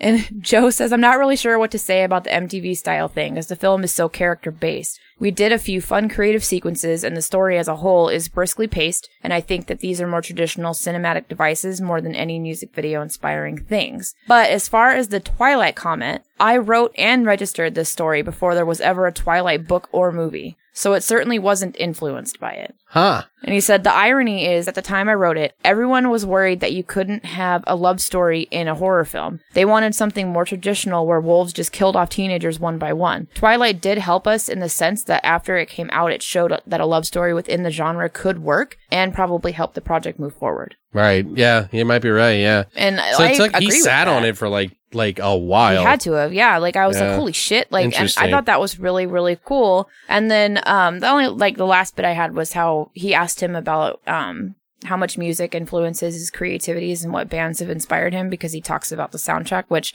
he has like Echo and the Bunnymen and stuff on here. Yeah, and, like, he did the soundtrack for this is fucking great. Well, I don't know about great. Well, it's like some of it, but I definitely enjoyed hearing Echo and the Bunnymen. Yeah, reminded me of the Donnie Darko when they did it in Donnie and Darko. Exactly. Like there was a couple of songs that they had on here that I was like, oh shit, like this is fucking cool. Under the blue. I love that fucking song. Mm-hmm. Anyway, so I was like, that's really cool. Copyright strike.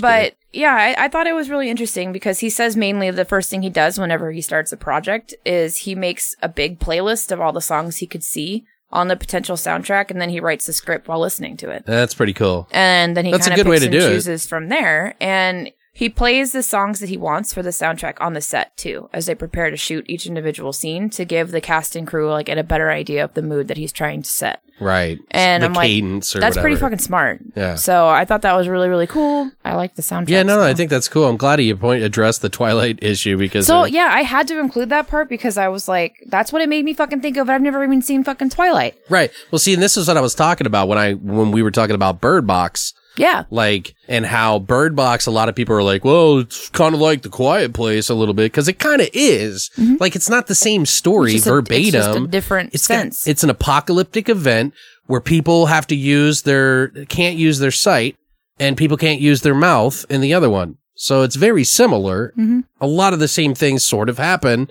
And technically, there were creatures in the Bird Box. We just didn't get to see them. Mm-hmm. They showed them afterwards. It looked like these weird baby creatures. Really? Yeah, it was weird. But there was one little bit of trivia, just a little nod. At the end of the movie, they said, no werewolves are harmed in the making of this film. I didn't catch that. Yeah, that's funny. So. Well, probably because I turned it off as soon as I could. They always do that in those kind of movies, just for silly fun. But I thought I'd point it out. Oh, and the actor, Landon... Yeah. I just thought it's kind of funny because he plays a werewolf in this movie and he later goes on to play a werewolf in Hemlock Grove. Yeah, I know. I was like, oh my God, that's funny. I mean, to me, it's funny, but I liked Hemlock Grove a lot, so. Well, I won't try to go through this too much because I feel like we should, there is things I want to talk about in this movie. This will be our spoilers section.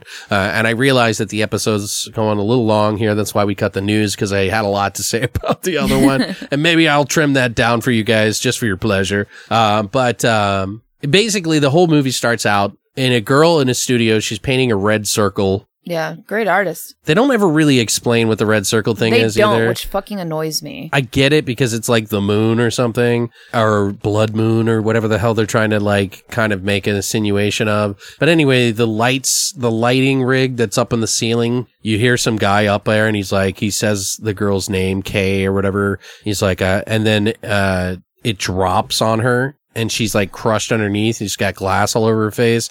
And he's like, I've come for you and what's inside of you. So weird. The real revolution is coming. And then they have a huge explosion outside. And you see the bloodied girl. And it looked like there was a little baby hand. It looked like a tongue to me. Is that what it was? It looked like a tongue to me. That's what I thought. And I was like, that's fucking weird. I thought it looked like a little baby, like a baby doll hand. It was supposed to be a baby hand, but it made motions like a tongue. I guess. Maybe you're right. I don't fucking know. Anyway. Yeah, so then they kind of jump to this didn't start off that great. Essentially, they don't even explain this really. They don't. It didn't really make sense. They didn't associate the person who died in the beginning, but essentially it's his guy's mom who died. Yeah. It's his kid. The story, centers around a boy who lives with his family.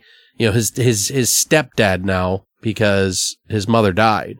It's his stepdad. Oh, I didn't even catch that. Because they say it at the end, sort of. And we'll get into that. I just thought it was his actual dad. But... or whatever, because he has the ring. And he takes the ring off and shit, so it was like... But the movie kind of jumps around a little bit. It's like him in front of the camera, and he's like, you're going to have to kill me. 18 years later. Yeah, and then it's like...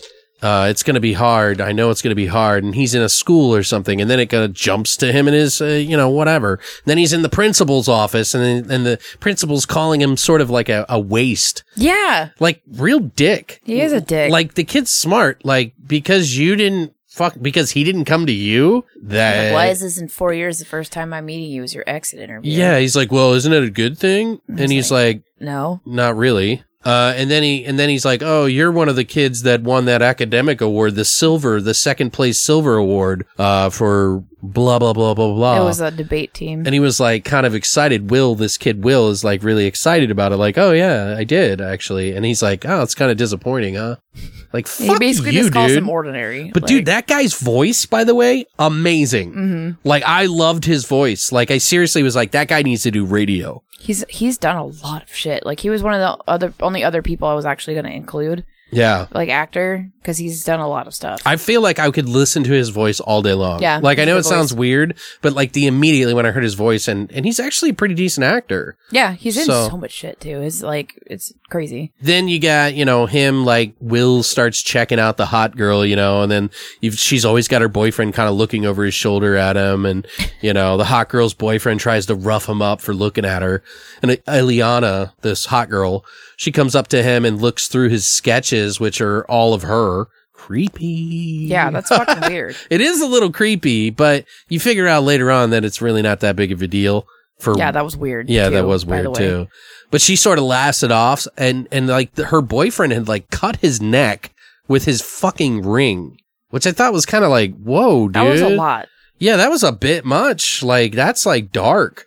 And he's got this accent too, like he's from fucking Europe. He's the one that, all of his acting credits are all like European films. He cuts his neck, and I'm like, ooh, edgy, but she like looks through his artwork, and then she like takes the blood from his neck where he cut him and makes him sign it. So they're trying to make you allude to think that she's a werewolf. There's two types of people in this world, Will. Right. Those who take what they want, or those who, I don't know what the fuck she said. Those who take what they want and those who let them or some shit. I don't fucking know. Right, but she's like, she's really so dark and edgy and kind of a bitch. I know, like I liked her, but she annoyed me at the same time. Yeah, but then she changes throughout the whole movie later, so it's like, what the fuck? Also, it's hilarious that he's supposed to be this like nerdy, like nerd. That's where they all transform though, yeah, you know what I mean? He's like this nerdy dude, but he's like 10 times hotter than her stupid boyfriend. Later on. No, the entire time. He's like a million times more attractive. Even like with his glasses on and his hair all in his face. Like he's even way cuter than her stupid boyfriend is. I'm like, this is not believable. To be honest, I mean, most times. I hate that stupid, having to make the nerdy dude, like all of a sudden he gets hot. I don't think he loses his glasses, so now he's attractive. But she gives him a flyer. It's like to a party that they're all going to be at. And she's like insinuating that he'll be her plus one because her boyfriend was out shooting at a movie or something, I guess. Whatever he's doing. I don't fucking know. But anyway, she starts rubbing, like he shows up to the party, and it's kind of weird because he runs into these like the hot dudes. The bad boys that just got transferred there a month before graduation. Right. And they're like they're the fucking They're like he's like, the one guy's like, hey, I got like, a fucking my pet girl here, and he puts a pill of ecstasy, I'm assuming, in her mouth, and then she goes over and makes out with him, with Will, the main nerdy boy. And then the hot girl shows up and is all like up on his shit and like rubbing up on him like she's like in heat or something while they dance, and it's like really weird. And then you see the bad guys kind of like walking behind the curtain in this like, it's like a rundown sort of like building. But they're like transitioned. They're like werewolves. Yeah, you see their faces as wolves in the shadow. It's like they're attacking people. He's sort of freaking out because he's tripping on X, and they kind of like go outside, and he brings the hot chick with them. That's when they were dancing to the fucking Echo and the Bunnymen track. Mm-hmm. He runs out with Eliana, and then all of a sudden she's gone, and he's being chased by a werewolf from the same direction. So it's like highly suspect.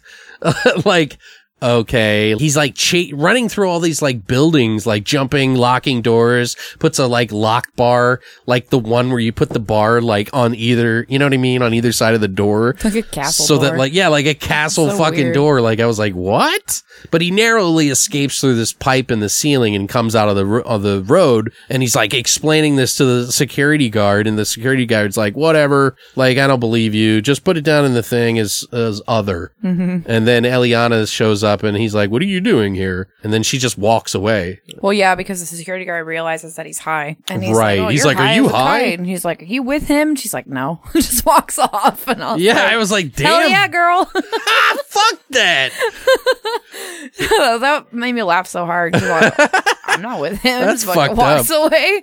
But that's it. That's how and it ends like that. Like, next scene. Right. You know? That's and when, I was like, stupid. That's when you get to meet Sachin. Whatever his name is, yeah. Yeah, Sachin is the best goofy friend who wants to be like a movie maker or whatever. He like is talking to Will about the entire breakdown of what werewolves are. Just happens to be talking about it, by the way, and that there happens to be a blue moon that night. So, and they joke about it or whatever. But in the cafeteria, we get another Spider-Man scene after that. And Ileana is texting him, flirting with him, saying his glasses look better off. And then he realizes that he can actually see without his glasses and didn't realize it. That's the Spider-Man scene I'm talking about. Yeah. I'm talking about the Tobey version of Spider-Man. Right. Like this, it follows almost the exact same. It's weird. It is kind of very similar to that. He just didn't get like outright bit by a werewolf. Right. To turn him into a werewolf. But then he gets roughed up again by her boyfriend in the bathroom who crushes his glasses in his hand. Like, that's a bad idea. You're going to get cut. Stupid. Like, what the fuck? And why does he care? He doesn't need him anymore anyway. So right. He's just like, no, man. Like, he all upset about it. And I'm like, you don't even... Why are you wearing them? Yeah, and your vision's blurry in them now. And like I was thinking the same thing. Like I was like, this guy's a douche. But then Will kicks his ass in the thing and like throws him in the stall or whatever. But this is the part that really tripped me out. Okay, me too. Like fucking the bully guy, I can't think of his name, pulls out a fucking gun after this. Yeah. Like that he had it carrying on him. Like, first of all, he doesn't sound like he's from this, you know, like I don't know where he got a gun, in other words. And how did he get it into school? Like, they're in the middle of the city. Like, it's a pretty urban city, right? Like, yeah. You would think that they would have at 2011 probably some fucking like metal detectors in the middle of a fucking city school. Like something. That. Yeah, something like that. It was just really like that amped was up. Super weird, but also a lot of things that were confusing me as I was trying to understand what this school is. Right. Because it's inside of a church and it's like everything gets boarded up past a certain time. Metal bars and shit that like close off this fucking building. And it's the weirdest shit. And then like the boyfriend of the girl, when he cuts his neck in the beginning, he's saying like, I don't know how many times I have to tell you she only dates within the species. And I was like... Yeah, that's because they're trying to make stupid nods. It was weird. Like, I was like, is this a werewolf and normal person school? Like, I don't understand what they're trying to do here. They were so confused. They were trying to make some what it turns out to be is that they're off-colored comments that have no substance in the werewolf industry. You know, retarded. But yeah, then he has this gun, and I'm like, I was like, whoa, how dude, does that happen? And it's like the weirdest looking gun too. Like all of a sudden, he's like a fucking cop, like pulling out a gun and shit. Like what? Yeah, and he just like pulls it out of like his waistband or something. He's just like fucking like crazy ass motherfucker. I'm gonna shoot up the school. And I'm like, well, then you see like werewolf vision or something. Like he's like coming at him. But then what was confusing to me too is like after he pulls the gun and he goes looking for Will, the hot dude comes out of the bathroom. Right. Why? I think that was trying to trip everybody off to make us think that he's attacking him. Spoiler alert for the very end, if you don't even know. Like towards the end, they tell him that he killed this bully because during this scene, you see the bully firing the gun at some wolf. Yeah. And then they tell Will that it was him. Yeah, but he was only there watching him. He wasn't actually the guy that killed the bad boy wolves, like guys didn't actually have anything to do with that death, and actually Will did. Yeah. Transform. Which I get that later, and that's why that was to throw us off, apparently. Right. Like, to show him, but I was like... Throw us off the scent, you say? The scent? I don't know, it's so weird. Yeah, there's like, this movie like was good, but it had a lot of things that just didn't work. But the funny part is when Will actually does kill him, or you don't know this at this point, you think it's the bad boy wolves. Yeah.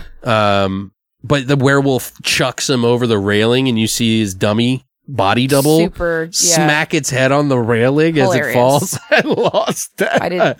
I really did laugh pretty heavy there. I just wish that they would have had like a blood capsule or something in it to where like it pops at the end. Yeah, that would have been fucking great. Yeah. You can tell it was a dummy, and they even did it in black and white, I think. The second he threw it. Yeah, it was in the weird werewolfy vision that they did in this, and yeah, the second he like tossed it, you could tell it was a dummy. Yeah, it was funny. There was no way around even trying to pretend that it wasn't. Like, they should have cut it like right as he hit his head. Yeah.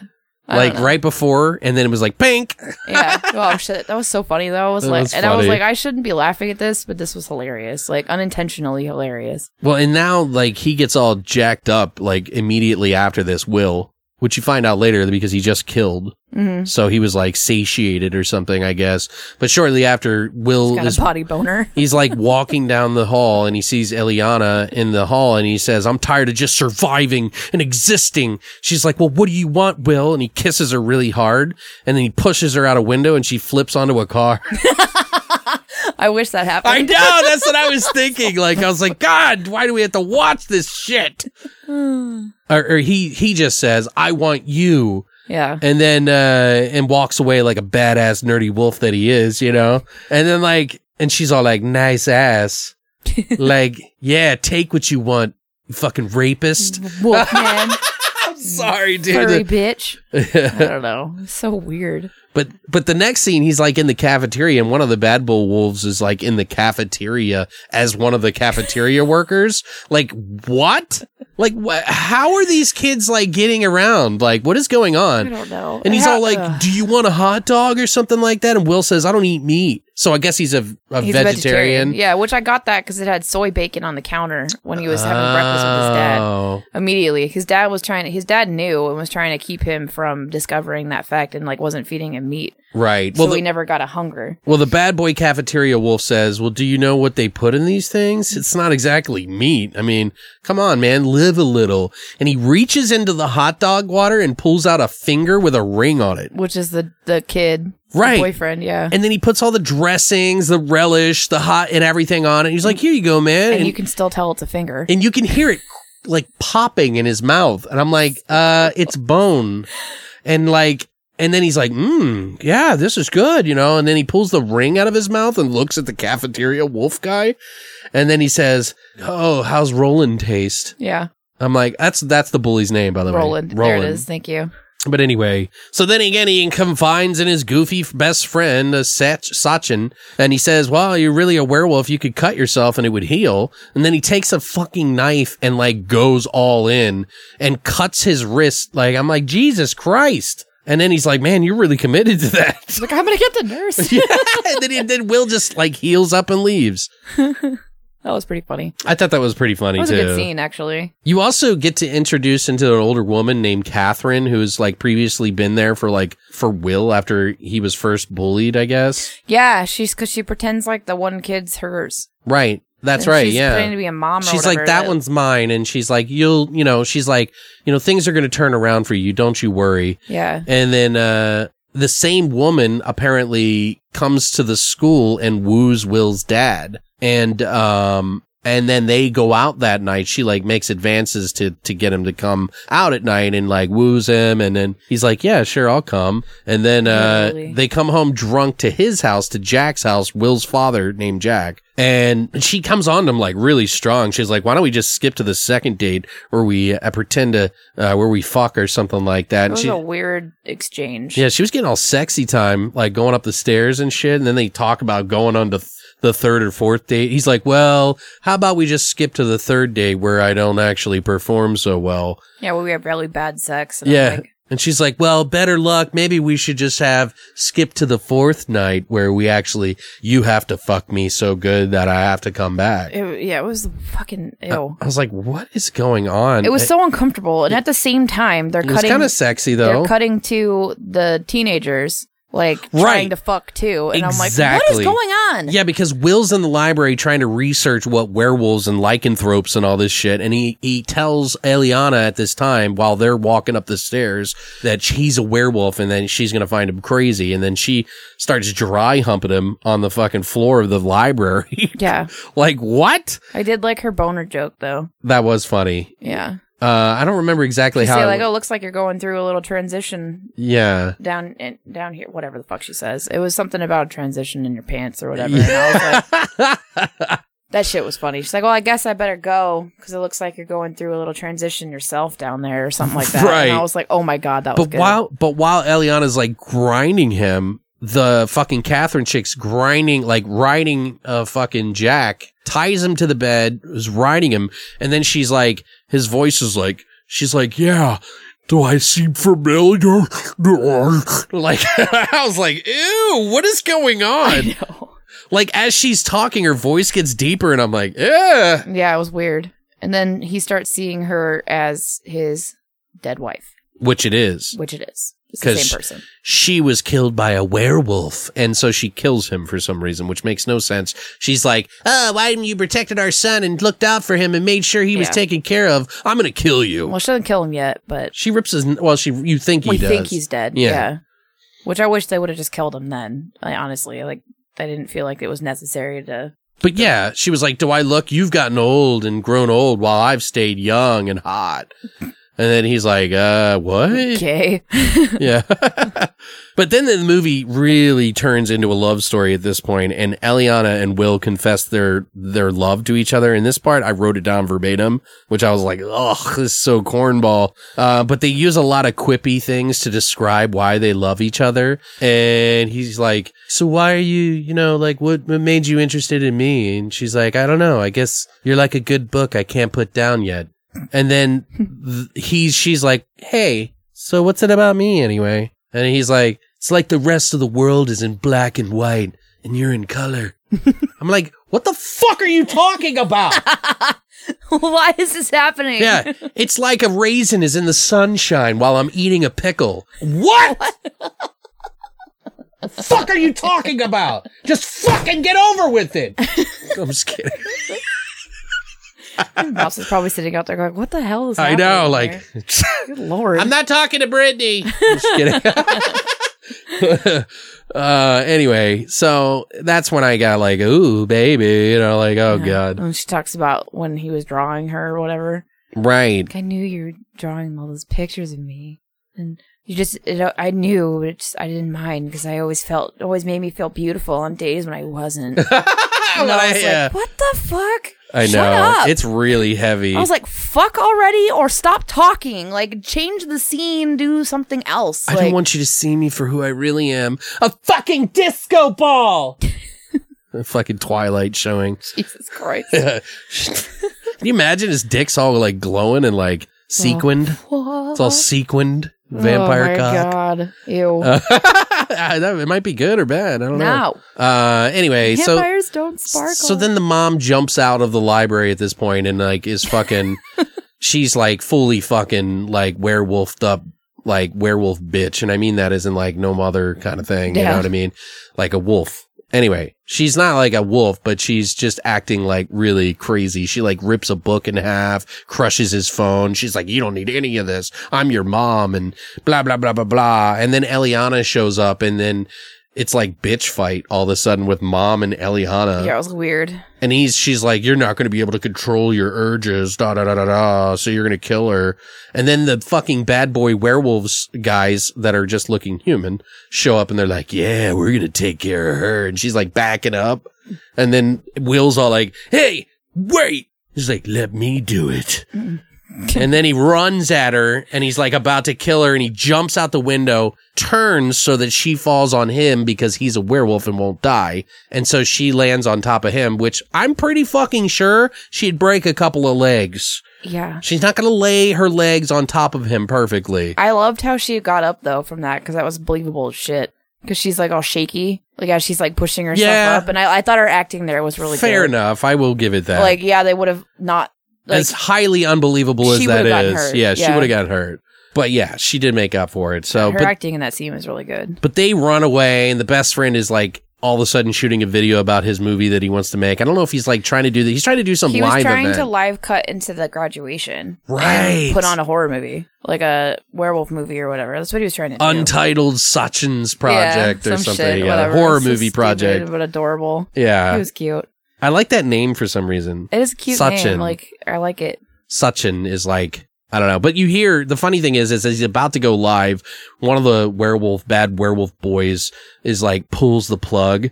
And then his voice starts to get deeper, and like he's like, "Hey, Sachin, da da da da da." I was like, "No." And then the best friend calls.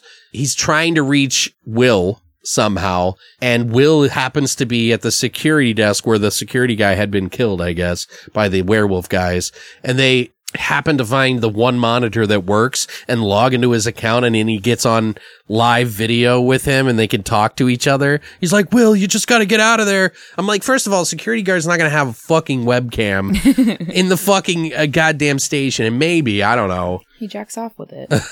Well, he was. Remember? He was watching. The weird. Security guard was watching them while they were fucking on the floor. Oh, yeah. In the library. Gross. He's like, yeah, I'm just watching to make sure everything's. Remember? Before he got killed? It was kind of funny when he got killed, too, because he, like, lightly pushes him into the computer monitor, and then all of a sudden he's dead. Right. And I'm like, okay. The funny What? Yeah, that was kind of silly. You know what's funny, though? When Sachin reaches Will gets pissed, and then they go straight to the science lab to make blowtorches, you know? Oh, my God, I know. I was like, what? Like, where the fuck do you get blowtorches and a bottle of alcohol to make a Molotov cocktail? I don't understand what the science lab, fuck man. is happening They got here. everything, bro. Apparently, I couldn't fucking make a blowtorch from my science lab. To be fair, old 80s movies did this a lot. Yeah. So, like, you know, like we got like the Monster Squad and fucking just all these like weird science and shit like that. Still. But Eliana and him like comb the halls looking for the werewolves because they're badasses now with blowtorches. And they stumble upon a room full of like dead bodies and chained up people for his mom's army, apparently. And like Eliana falls in a pool of like blood and shit. And then his mom and the bad boy wolves, who are shirtless, by the way. Yeah, thank you for that. I thought it was weird. I approve. I just didn't understand why. But anyway, I guess because they were going to be transforming a lot. So, but she was like asking, you see his dad chained up, Jack, you thought was dead, and he's chained up, and the mom's telling Will to kill him. And he's like, no, I'd rather die than become one of you. And his mom snaps his neck, like all stupid. I'm like, really? She kills his dad, like just like that. Just like nothing. I'm like, you couldn't have just like ripped his head off or something? That's what I'm saying. There was no point in any of that. I was like, this doesn't make sense. Like, the way that they kill him, there's no. Why? Budget. Why keep him alive? Yeah, like, fuck, man. That's what it was. Stupid. And then he's like, I'll never kill a human. And mom's like, you already have. Remember the bully boy Roland? He's like, oh shit, I did? And you get this like fun, like recap, like flashback moment where you realize that it was him and you're like, oh, okay. Right. Well, and then he's always yelling at Eliana, like, leave me alone. You got to go away. I'll fucking kill you somehow. I don't know why. Yeah. Leave! And she's like, no, we got to fuck. So they go into the... Basically, you know, like, that's... Well, they kind of do, because Eliana runs into the principal's office, and then this is where you finally see a full-on werewolf. And, like, it looks like a horse in some ways with the hair on its wrists and legs. That's like, weird. It is kind of weird. It's sort of like gray, like an alien, but, like, also kind of like a vampire. Kind of reminds me of the werewolves in the hybrid from the Underworld movie. Yeah. Sort of, but like a more beefed up version, like a traditional werewolf would steroids. be. But, you know, Will appears behind him as he's about to kill Eliana, and he stabs him with what? The second place silver trophy. Yeah! But this is the best thank you. part. Yes. Oh my God. And it's not good. It's so stupid. It's so stupid. But it's also really gratifying. She's like standing there like completely like freaked out because a werewolf just tried to kill her. And like, she's like, I guess it's a good thing you didn't win the gold. Like, okay, maybe if the movie's tone would have been a little bit more funnier, that would have landed better. But I just went, oh, come on! Like, I could picture that in, like, a comedy, sort of, like, quirky 80s comedy. Like a horror comedy or whatever. Right. Like nowadays, like, that would have worked. Right. It would have been funny. But it was a serious tone film, for the most part. Yeah. Like, it wasn't, like, comical or... No. You know what I mean? Like, anyway, Will insists on her to leave, and she says, no, you're not like them! He's like, I can't control it when I'm around you! His voice, like, deepens and shit. And she pulls him into the room, and she's like, so you can do anything you want to me. He's like, anything? And they make out a bunch. And she's like, she's like, if you don't want to be with me, just say it. And he's like, what? Like, no, I'm gonna fucking turn into a werewolf, you dumb bitch. Like, what the? I might fucking kill you. Don't turn this into a fucking breaking up fucking Get off segment. my werewolf dick, motherfucker. Damn, Gina. He's like, I'm trying to save your life. God damn. But I just thought it was really funny because, love. Oh, yeah. Anyway, but then she tries to convince him to change her because love, which is silly. So then they start to fuck on the floor or something. If Mouse is a werewolf, I would make him make me a werewolf too. Definitely, but they just fucking, they don't even know each other. Yeah, they're like fucking 16-year-olds. Like, or that's a 18, pretty big commitment, I would say, to make with someone you might not get along with after 2 days. The first time we had a conversation was 24 hours ago. Turn me into a werewolf. Yes, I love you. Yeah, because I know what love is because I'm in high school. Woo! But anyway, she keeps on insisting on him making a choice, and then they lay on the ground and like start fucking, and he scratches her by accident on the back, and they make it seem like he didn't, but he did. I don't understand. Because they bring it up later. Yeah. Anyway, but then they hear the mom telling them to come fight them or something like that. He's like, we got to get ready and set up the chapel or something. I don't know what the fuck. We got to go to the church. And I'm like, what? But the weird werewolves are like running around the halls, like flipping tables, breaking glass, breaking furniture, and just generally acting like they don't give a fuck. Which is funny because they're like, I guess they're trying to make it seem like they're looking for them, but it really just looks like they're just having a party. Yeah. Like going a werewolf party. They're teenage werewolves. Like, they're just breaking shit because they can. Yeah, like calm down, dude. And then you hear the mom speaking over the loudspeaker again, talking about the food chain, and we're going to lead this world into a new era. It's like, shut up. It really was kind of annoying at that point. Like, I guess they were trying to turn it into, we're going to turn the world into fucking werewolves. Well, okay, what happens when you have no one else to eat and no one else to turn? What happens then? Like, you know what I mean? It's like that vampire movie where everybody was vampires and like, yeah, humans were like, I love that fucking movie. It was actually, I rewatched it recently. Fucking movie. What's it called? Oh my God. Daybreakers. Daybreakers, yeah. Oh, so good. I didn't like it the first time I saw it, but when I watched it again, I actually really liked it. It was really cool. It was like technology in the future and all this other shit. It's a super underrated vampire movie. It really is. It's a really good one. But anyway, back to the story. Will and Eliana prep for their showdown, and Eliana says, I don't want to lose you. And she's like crying, and then she's like, even though I feel like I've been seriously damaged by this relationship. That was pretty funny, actually. She giggles a little bit, but it seems very serious, right? Yeah. Like, I didn't know if it was it was intentional, obviously. And he's like, it's graduation time. Like, fuck. Because they were having a graduation that night in the middle of the rain outside of the fucking chapel. Yeah, that was weird. It was actually kind of cool, but at the same time, stupid. I don't really get it. It's just weird. I don't know. He sets up, like, this is where... It's basically just, like, they had planned this whole thing because there's all this bait that's just sitting there. Right. For this army. Well, and he's like, he thinks he's going to, like, foil his mom's plan because she's trying to take over the world by revealing it to the humans. Right. And so... like, he gets on his friend's camera, which was set up previously before he got killed, and he's, like, talking, about telling her that she's going to have to kill him like he did in the very beginning of the movie, which you didn't see her on camera. And, because that'll force him to transform and let everyone know that werewolves actually exist. And she's, like, crying and her lips quiver. She's actually doing a pretty good acting job there, I thought. Because love, prove love. But she aims the gun at him and about to squeeze and pull the trigger, and the lights go out, and you see it cut to his best friend's head, and then the camera pans back a little bit and it's shaking, and you notice it's his decapitated head, and a voice saying, "Sorry, Will, the evolution will not be televised." Like, I like that scene. The revolution. Yeah, that was, dude, if you look at the fucking head, so good. Legit good special effects there, dude. Like, it looked real. It did look real. Like, I was very impressed. Like, and maybe the lighting kind of hid some of it, which is always a technique they do in movies anyway. Yeah, but it was really good. Look, his tongue looked real. Like, I thought it was a real tongue. Yeah. The line, you know, that when they wrote that, they were like, that was a mic drop moment. The revolution will not be televised. Instead of revolution, they said evolution. Yeah.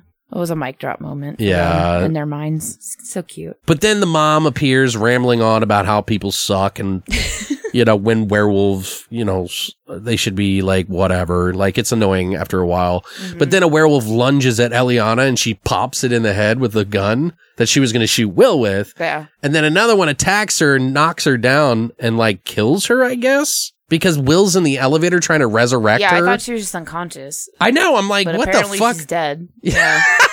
And then he somehow shocks her with something he rips out of the elevator, which doesn't make any fucking sense. Dude, the wire from the elevator. First of all, guys, when you use paddles, you have to use two because the current wants to go through the chest. Yeah. So they put it on the side and on the top to kind of get the heart going. He just shocks her with a single fucking live wire from the elevator. In the middle of her chest, too. Like, not even like where it needs to go. It's just like right here. Yeah. I mean, granted, you know, like in the Evil Dead remake, the guy stabs her in the chest with the needles, and you know that those would have melted if it was like fucking... Yeah, but it's Evil Dead. Yeah, it definitely could get a little bit of more pass than this. But I'm just saying, like, you know... Anyway. Your mother sucks cocks in hell. Like, just let it be. Then the mom, of course, is like she's like in full werewolf bitch mode, and she's like tearing apart the elevator, yanks her out, and drags her away. By her head. Yeah. That part was kind of cool, actually. She's like, I'm like, what the hell? Because she just woke back up. Like, all of a sudden, she's alive now, and then she's getting pulled out by her head. I know. I was like, werewolf. And I'm like, that's aggressive. That's when they have the mama-son showdown. Yeah, when you find out she's the alpha. Yeah, she's the alpha because he tries to like, it's like, she's like talking about how the world is again. Like, shut the fuck up already. Like, really? Like, I was getting really annoyed with her. She was irritating. Like, she's a good actor and I like, you know, I just don't like how she was written. Yeah. Anyway, she says, I know it's hard to swallow, you know, like all this stuff I'm telling you basically. And he's like, swallow this. And he shoves down his silver ring down her throat. That's what he did. That's when he's like, oh, you're the alpha. She's like, yeah, bitch, I'm the alpha. And then they get into this big fucking showdown. And, you know, she's like slamming him through 4 fucking walls. Like they're like breaking like concrete fucking walls in the school, in the church or whatever. And then she gets like something happens from behind her the mom as she's in her werewolf mode, and he gets turned back into a human because he's like worn out, I guess. And I think he's like about to die. Right. And she's about to like go in for the final kill on Will, and somebody grabs her from the back and rips out her heart. Yeah. Well, you don't know that right away. Oh, I did, but yeah. Well, you spoiled it for everyone. I'm just kidding. Sorry. I'm just kidding. Well, I was like, I knew. But yeah. Because I knew he turned her because he scratched her. Of course. Like, and then it flashes in his mind. You see the scratching part. Yeah. That they tried to cover like really quick. But yeah, that was. I just thought they fucked up with the makeup. That's when I thought they. Which did. on the werewolves or no? When they scratched her, and then all of a sudden the next scene it wasn't there. Like he scratches her, and then all of a sudden it's gone. Right. You know, and I thought they just fucked up when they filmed it. Like, no, I didn't see. And then I realized that they were probably trying to intentionally hide it. I thought he was like having some sort of like fever dream in between werewolf and human. Yeah, something. I don't know what the fuck they were doing. I didn't even know. I was like, nah, he scratched her. That's her. But then she loves him. After he finds out it's her, he like, you know, he like tries to get, you know, Eliana to like get out of her wolf state because she might kill him, and it was like this whole thing, and they like because love brings them back together, and then they cue the Book of Love cheese log song, which I was not. You said the soundtrack kicked ass. I said the soundtrack was good. Okay, well I thought it was song. terrible. I said most of the soundtrack was good. Oh, okay. I didn't hear that. But yeah, that song really annoyed the fuck out of me. That was pretty horrible. Then they burn the entire school, jump out a window in front of the graduating class, by the way. Yeah. like to let him know werewolves exist. The ending is so stupid. Will is having this narration moment at this point, and he's like talking about, they say that our parents always teach us about the fall of Western civilization, but we can't lose ourselves to fear. We just need to remember to exist because life is worth fighting for. And it's like, shut up. It's like fucking stupid. And then it's like, I'm like, really, man? This is where you're going with this? And then he says to the principal, he's like, it's a whole new world, and you people have no fucking idea. And then it's the principal, and he's just like, what? Are you guys like, all okay? Baffled. They're all baffled. Yeah, and then that's when the credits roll, and that's like the cool, like, stripper music kicks in. But they have like, he's like, it's like his speech when he was recorded in the library or something with his friend's camera. Yeah. And he's like talking about like, he's going to have the world telling them that the monsters exist, and he's going to have her shoot him, and then he transforms into a werewolf. And then people on Times Square see this video, and it's like they're showing like the whole world is like now being found out that there's werewolves, and there's sightings of werewolves everywhere, and like werewolves of coming out of the hiding, and they're just like existing now, and then like there's riots in the street and shit, and there's news reports about everything, and then it's like cats and dogs living together, mass hysteria. And then the movie's over, but it's like the message that they were trying to have, like, this world is about to change. Like, weren't you just trying to save the world? Right. I don't really understand what is going on. It makes no sense. Are they forcing cohabitation, or like, I don't really get what the fucking point of this is. I'm not trying to make fun of this movie, but it's just, it is a little silly. Like, if you think about it, that's why I give it like a 4, because it's like, and it could be lower with this shit at the end. Especially to me. Yeah. I mean, do you have any other additional thoughts to add to it? No. Really? I feel like we've covered this pretty well. So you would definitely pick this one over that one? Yes. All right. So now, handily. What we're going to do now, guys, we're going to pick our favorite movies in the franchise from best to worst. I guess we'll do it that way. So which ones do you think are the best in the franchise? Obviously, the original. Right. So number 1. Okay. And then I really liked number 6, The Freaks. Oh, that one's the second favorite? Probably, yeah. Okay. I really liked that one. Like, I'm a sucker for fucking freak shows and carnival anything.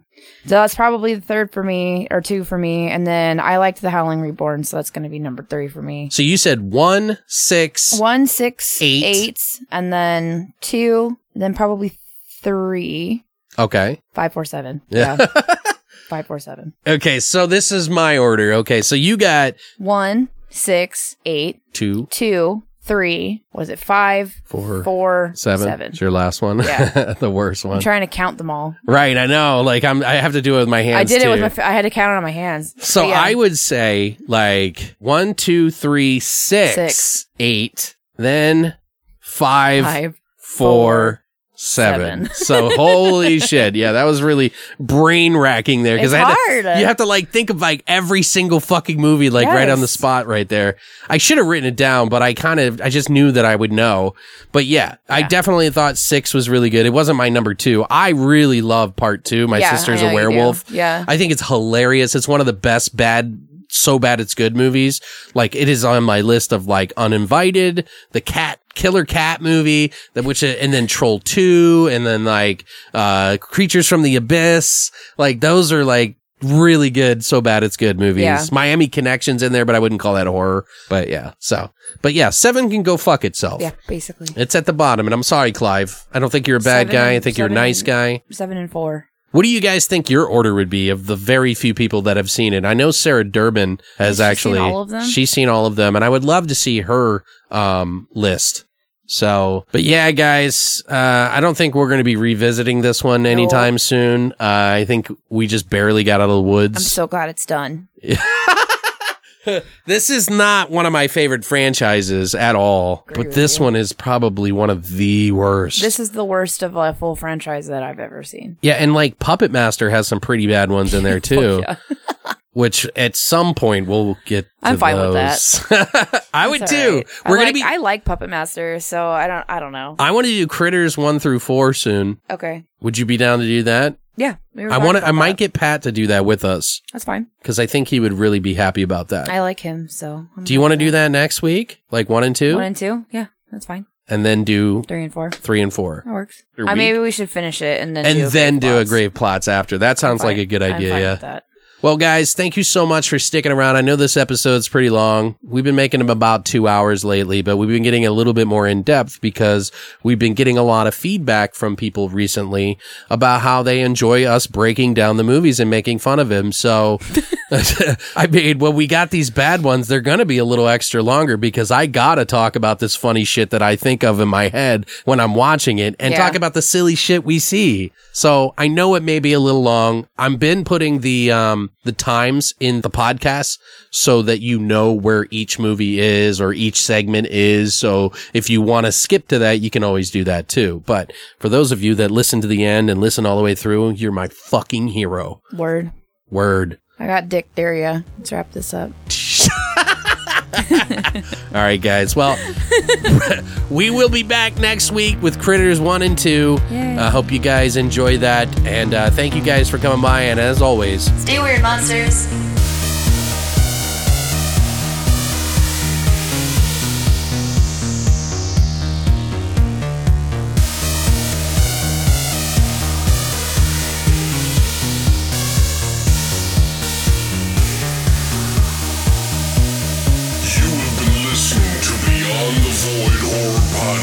Tune in every Monday for a brand